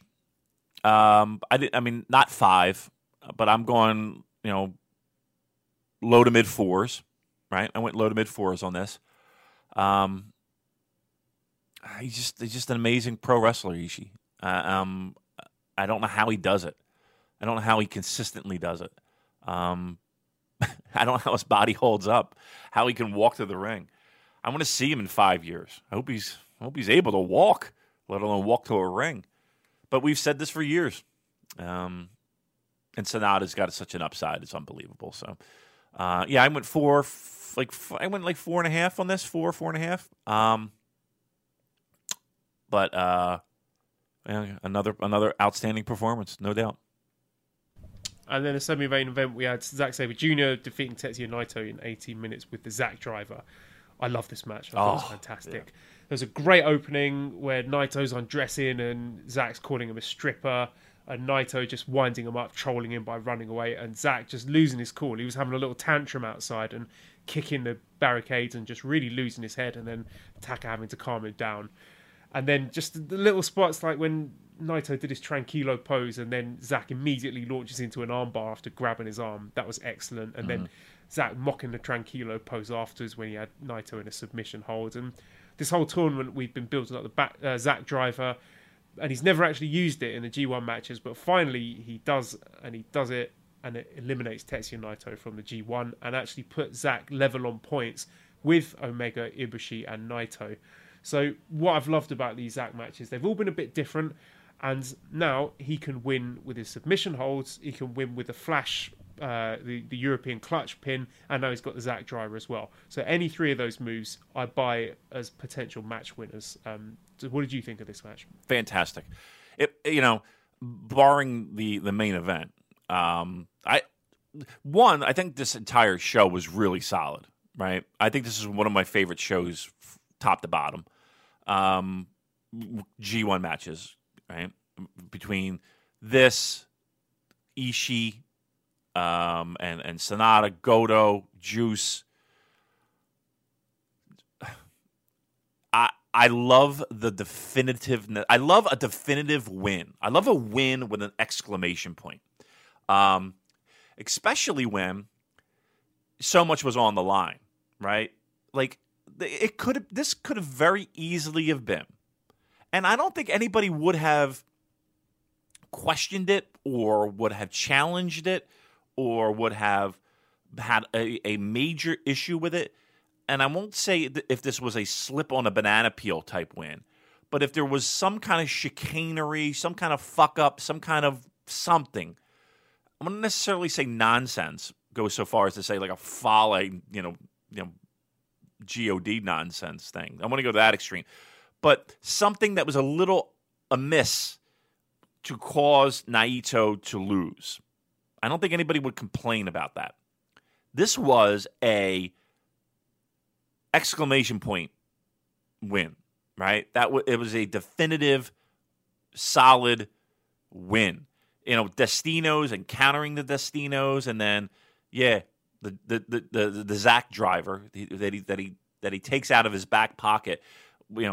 For matches, he's been getting his submission wins and his tap out wins and his creative pin combinations of cradles and bridges, and then a big like we talked about when we talk about our favorite moves, a big man type power devastating move to knock out a guy who was fighting for his G1 life that everyone kind of assumed. Not everyone kind of assumed, but a lot of people assumed that would be in the mix come the finals. Like, he had to win. Going into that match, he had to win to at least stay alive. And I think a lot of people were thinking that were the case. And there were a lot of disappointed people, but love the match. I love the definitive win for Zack. I thought that was really made that match even more exciting. And throughout this G1 tournament, we've had Zack losing to guys that he previously beaten in the New Japan Cup. So Sanada got his win back, Ibushi got his win back.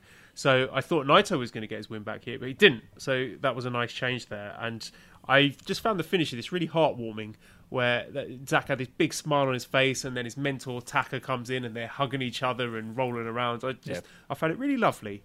Yeah, me too. So I noticed that too. And here's the thing: the one thing that appeals to me so much about Zack is that he seems like a real person, right? Like his expressions, his emotion in the ring, the fact that he gets pissed off and he gets frustrated when things don't kind of go his way. And again, the pure jubilation that he had on his face when he got that win, because he had mentioned that like his goal at this point was to knock out Naito because he fucking hates him. He thinks he's a piece of shit. I love, again, the thing that connects me most about a lot of pro wrestlers is the realness of them. The fact that they're real human beings with real emotions that people can relate to, and they're not just grunty, just, silliness. There is something that to be said about that. So I agree with that 100%.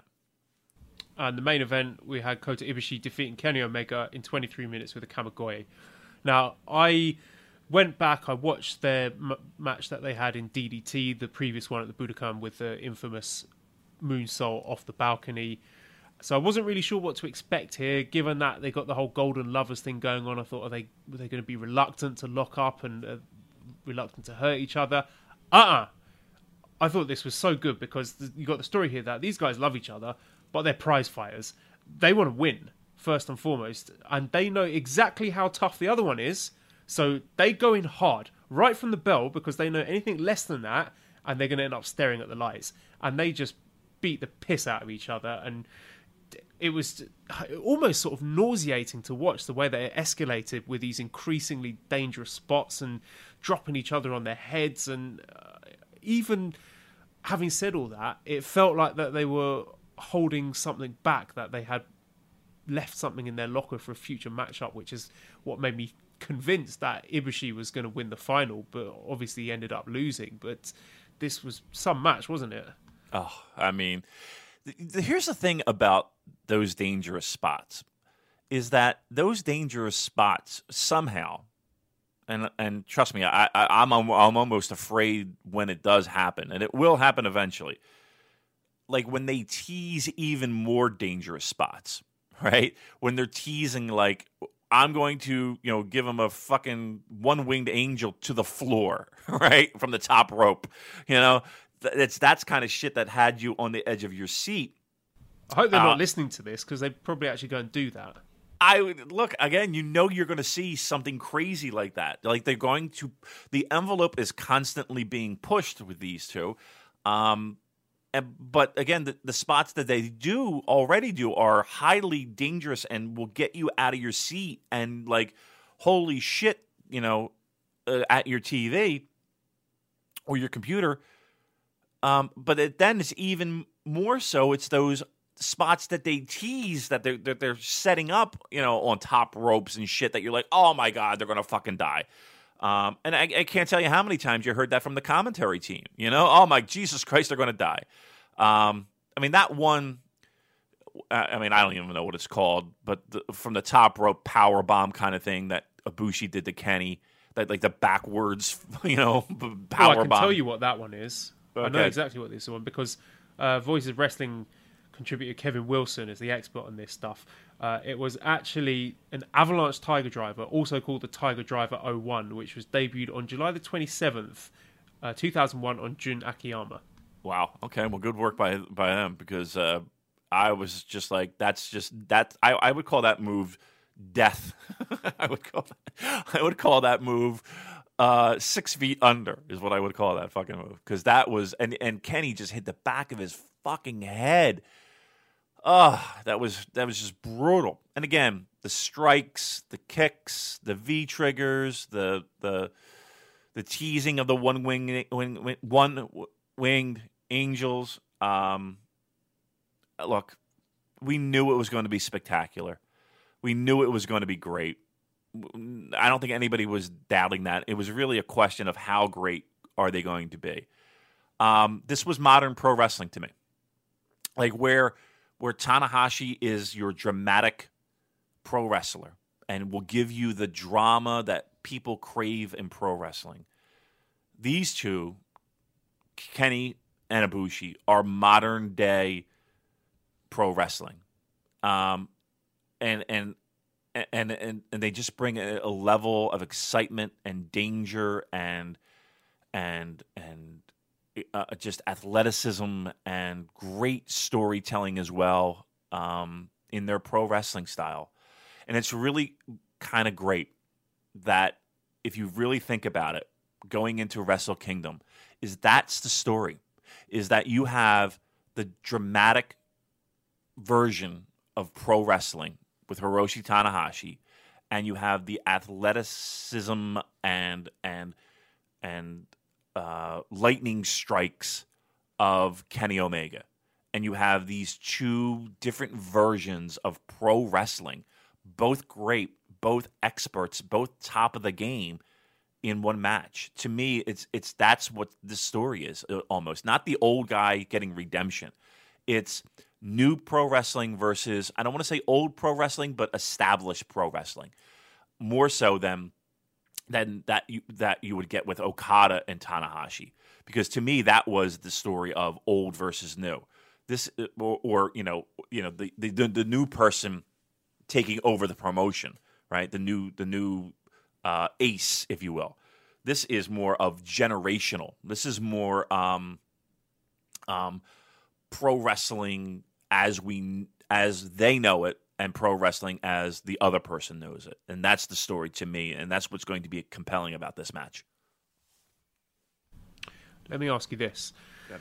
Do you give me given that Dave Meltzer has said that he thinks this MSG show, which we will talk about later, he thinks the MSG show will get a dome level main event.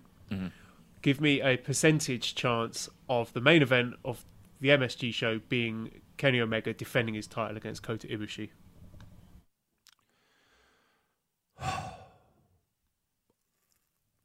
I'm going to say 60%. Here's why. I'm not going to lie and sit here and tell you that I'm not worried about what's going to happen come this November, December, and January when it comes contract time. I don't know what this Madison Square Garden show is going to look like. I will say this, that it will be great. This is not going to be a War of the Worlds, Ring of Honor, New Japan type show where it's the Briscoes against Tanahashi and Jay Lethal. We're not getting that here, right? They know they can't do that. I don't know. In my mind, they have to sign Kenny Omega. I really, truly believe that. Can the company recover if they lose Kenny and Bucks? They can. But the expectations of what this Madison Square Garden show is and can be, a lot of that rests on the shoulders of Kenny Omega. And that makes him very... It puts a lot of the bargaining when it comes to his negotiations. He's got a lot of leverage for sure. I don't know if they go with Ibushi in the main event. They could, and it would be great. I don't even think if Kenny Omega were signed that they would do Omega and Ibushi at Madison Square Garden. I don't know. They could, and it would be great, and I wish they would, but I don't think they would. But I think a lot has to do with what happens in November and December with this company. That's really going to be telling. We've just got a bit of breaking news here, actually, on the topic of Kenny Omega. Confirmed for All In. Let's have your instant reaction to this. Kenny Omega against Pentagon. Whoa. Wow. That's an interesting match. That's for fucking sure. Well, I mean, that raises my interest level on a card that I was somewhat lukewarm on. That's for sure. Didn't somebody say that? Did somebody mention that match to us and we hand waved it? And I was like, there's no fucking way that match is happening. I could have sworn that happened. Yeah, it was quite heavy speculation that would be announced based on the people that have been announced for All In and the matches they've made so far. Yeah, so I don't think this is coming as that much of a surprise to a lot of people. A little bit to me, though. It actually comes a little bit of a surprise to me. So, if we want to put in a sounder anywhere around here. Hey, you guys want to hear a fun little stinger? Yeah! Well, too bad. Damon takes an L. Took an L. Took another L. Yeah, I didn't expect. That's actually great news. That definitely makes a show where I was a little bit lukewarm on. And you know what? Speaking of which, I got offered tickets to go. I can't make it. Out to Chicago. There was a Redditor, a guy on Reddit, and I think a guy on Twitter. They were trying to get a hold of me for the longest time.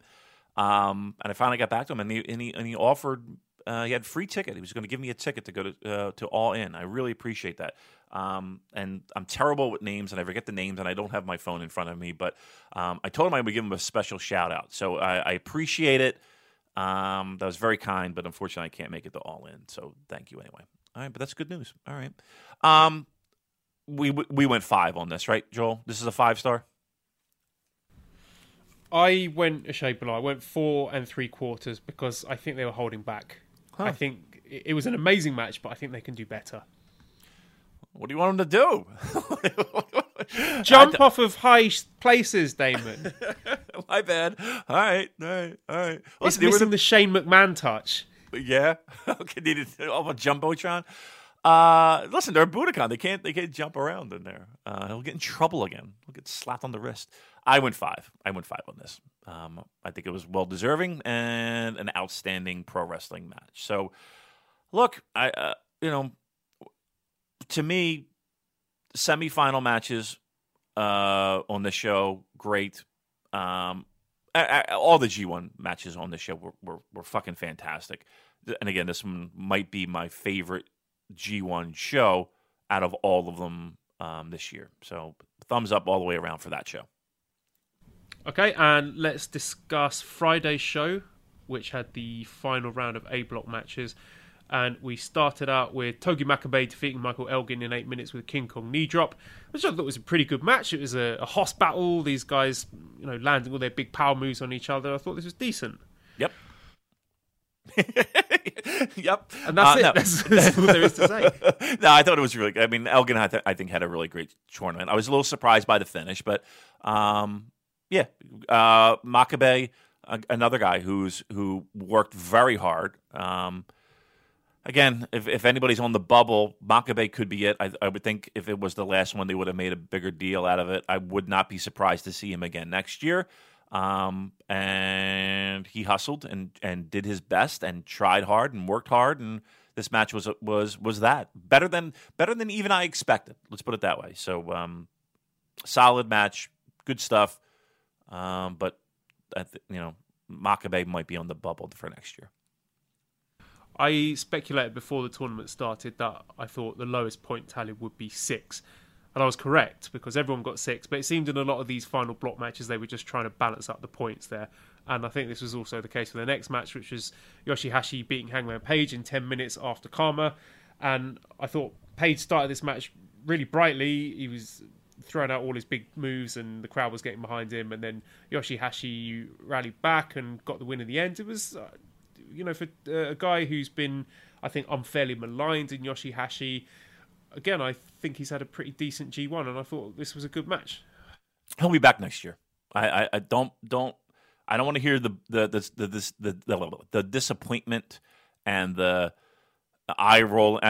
He's going to be back next year. He had a solid tournament. Hangman Page will be back. If contracts and all that. I know it's a little bit later in the year that his contract is up with ROH, if I'm not mistaken. So he made a name for himself in this tournament. He's going to be. He put himself in a real nice position. So he'll be back. You know, if he doesn't sign anywhere else, guarantee you he'll be back in G1. Yeah, and well, richly deserved. Yep. Speaking of someone who doesn't deserve to be in the G1, in the next match, Minoru Suzuki defeating Bad Luck Fale in 8 minutes after a disqualification. I do have a question about Bad Luck Fale, which I will give to you instead of us moaning about it again. If Fale, this is from Nicole, who helps set up our Discord group, which I'll talk about later. She asked, if Fale and Tama were not part of the Young Lion system, do you think we would see Gedo giving them these wins to balance out all the DQ losses? Feels a bit crappy to reward them with actually decent point standings in the G1, especially when compared to how Juice, a quasi-Young Lion, is being booked. So what do you say to that? Here's the thing. You know, we shit on Fale and we shit on Tama Tonga. I mean, they're just doing what's being asked of them. So, you know, truth be told, if you're blaming anybody for finishes on disqualifications and all that, you know, you got to blame booking for that. Even with that said, though, it does feel like their performances were less than stellar, you know, doing what they needed to do to get to from point A to point B. I don't know if the dojo system had really anything to do with it. I just think that they're trying to make these gentlemen as unlikable as possible, and they're doing a damn good job of it. I don't know if it's a good unlikable.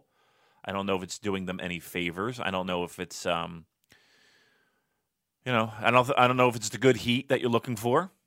But no, I don't think the dojo's system had anything to do with that, or anybody's getting necessarily any favors. They're just trying to make them despicable, and you know, it's to me, it's not working. But I guess the jury's still out. And any thoughts on the Suzuki Fale match, which I thought was quite good? A lot of brawling, but it's about what I would expect. My only complaint, apart from the disqualification shenanigans, Scampy, do you? Every time, Damon, he's always trying to put himself over. That's okay. Excuse me for a moment while I forcibly remove him like the Bullet Club OGs were removed from Budokan, and you can talk to me about Bad Luck Fale against Suzuki. Okay, I'll take it from here. Yeah, look, I don't think anybody went into this match with high expectations. You know, they talk about how Fale, you know, he lost his weight, which is always a good thing, right, for health factors and all that.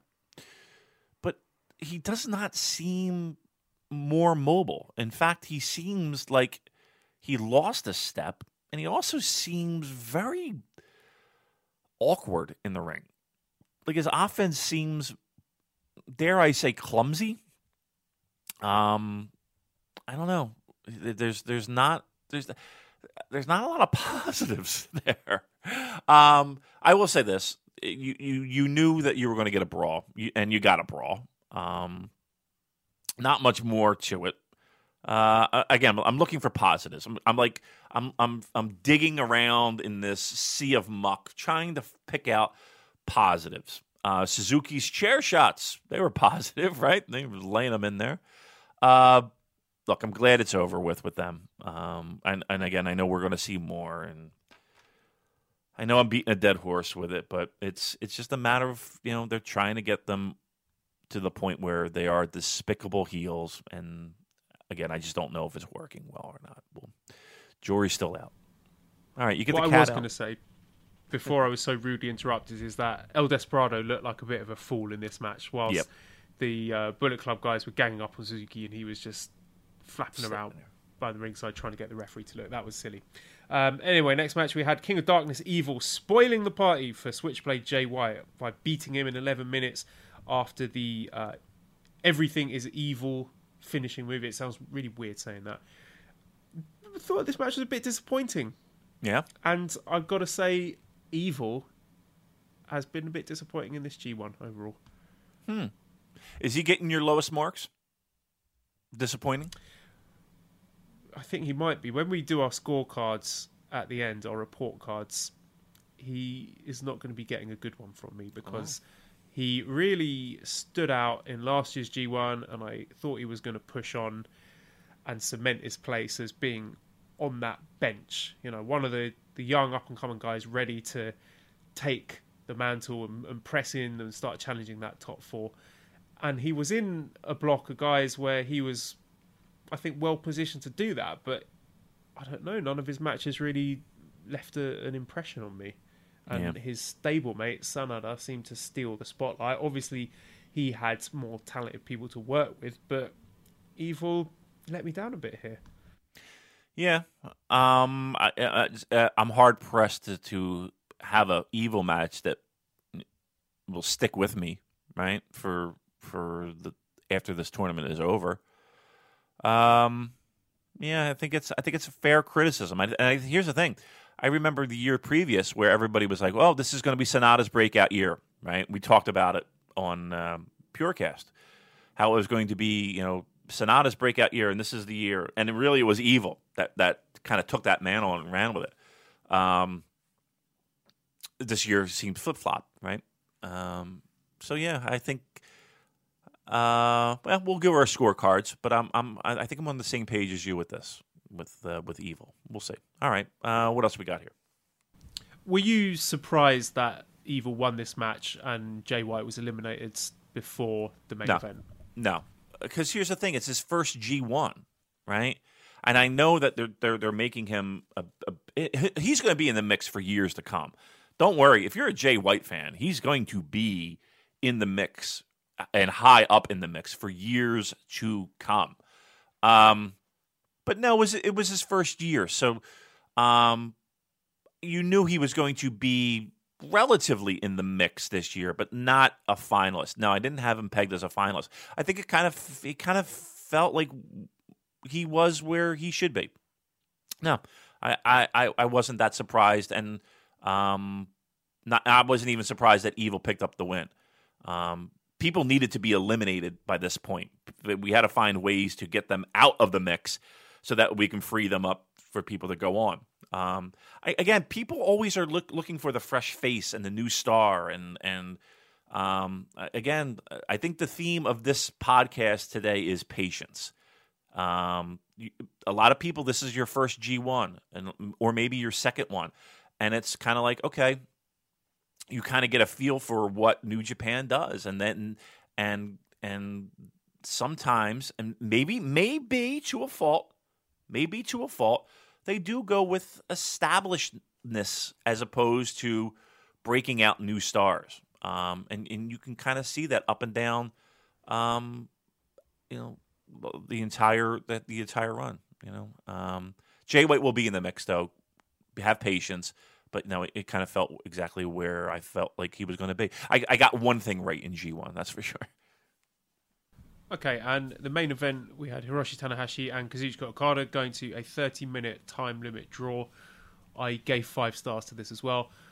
This their series of matches is just some of my favourite things in wrestling, and it's so different to what we got the night afterwards with people, dropping each other on their head and doing these dangerous spots. There was very little that was dangerous in this match.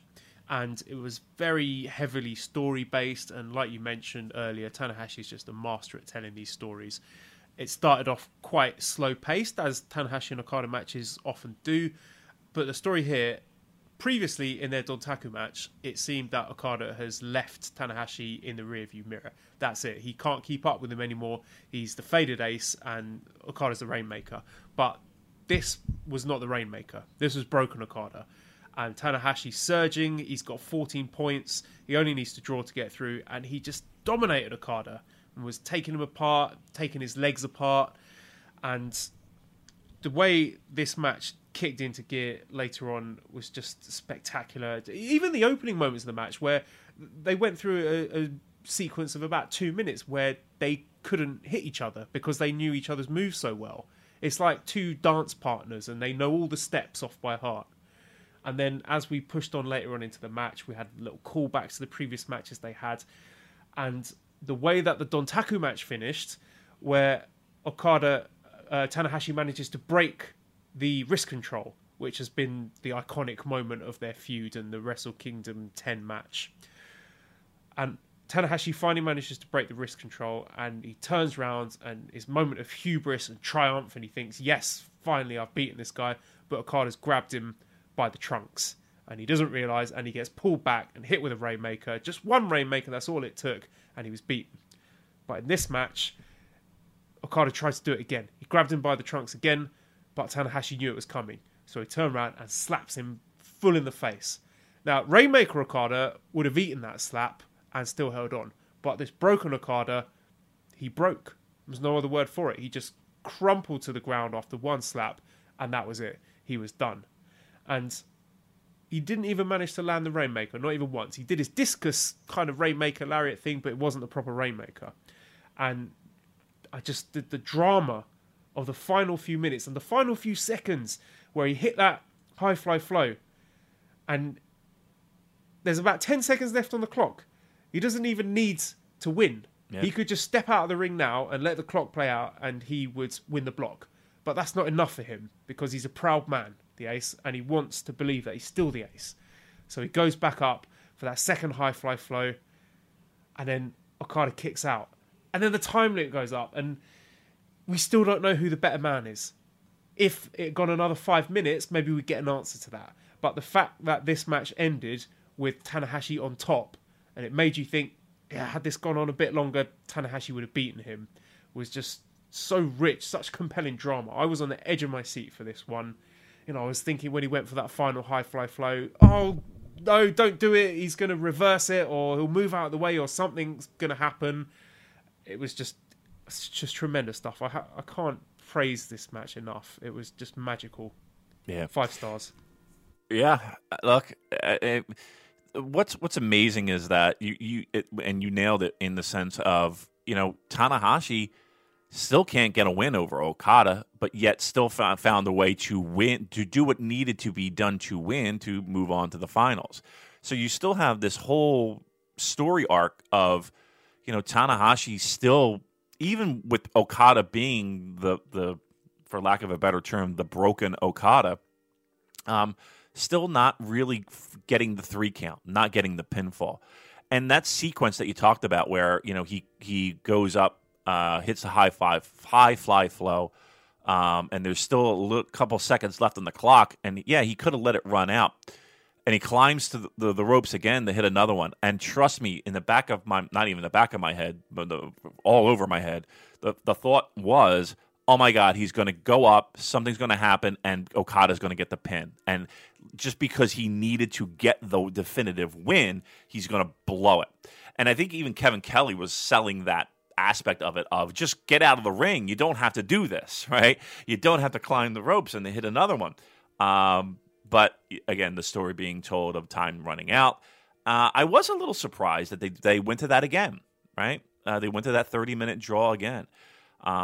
Okada was pretty infamous for his title defenses throughout the historic run of really going distance, right? You know, very rarely you weren't seeing 10-minute matches, you weren't seeing 15-minute matches. So, you know, some of that might very well be that, you know, he's a guy that doesn't quite get his engine started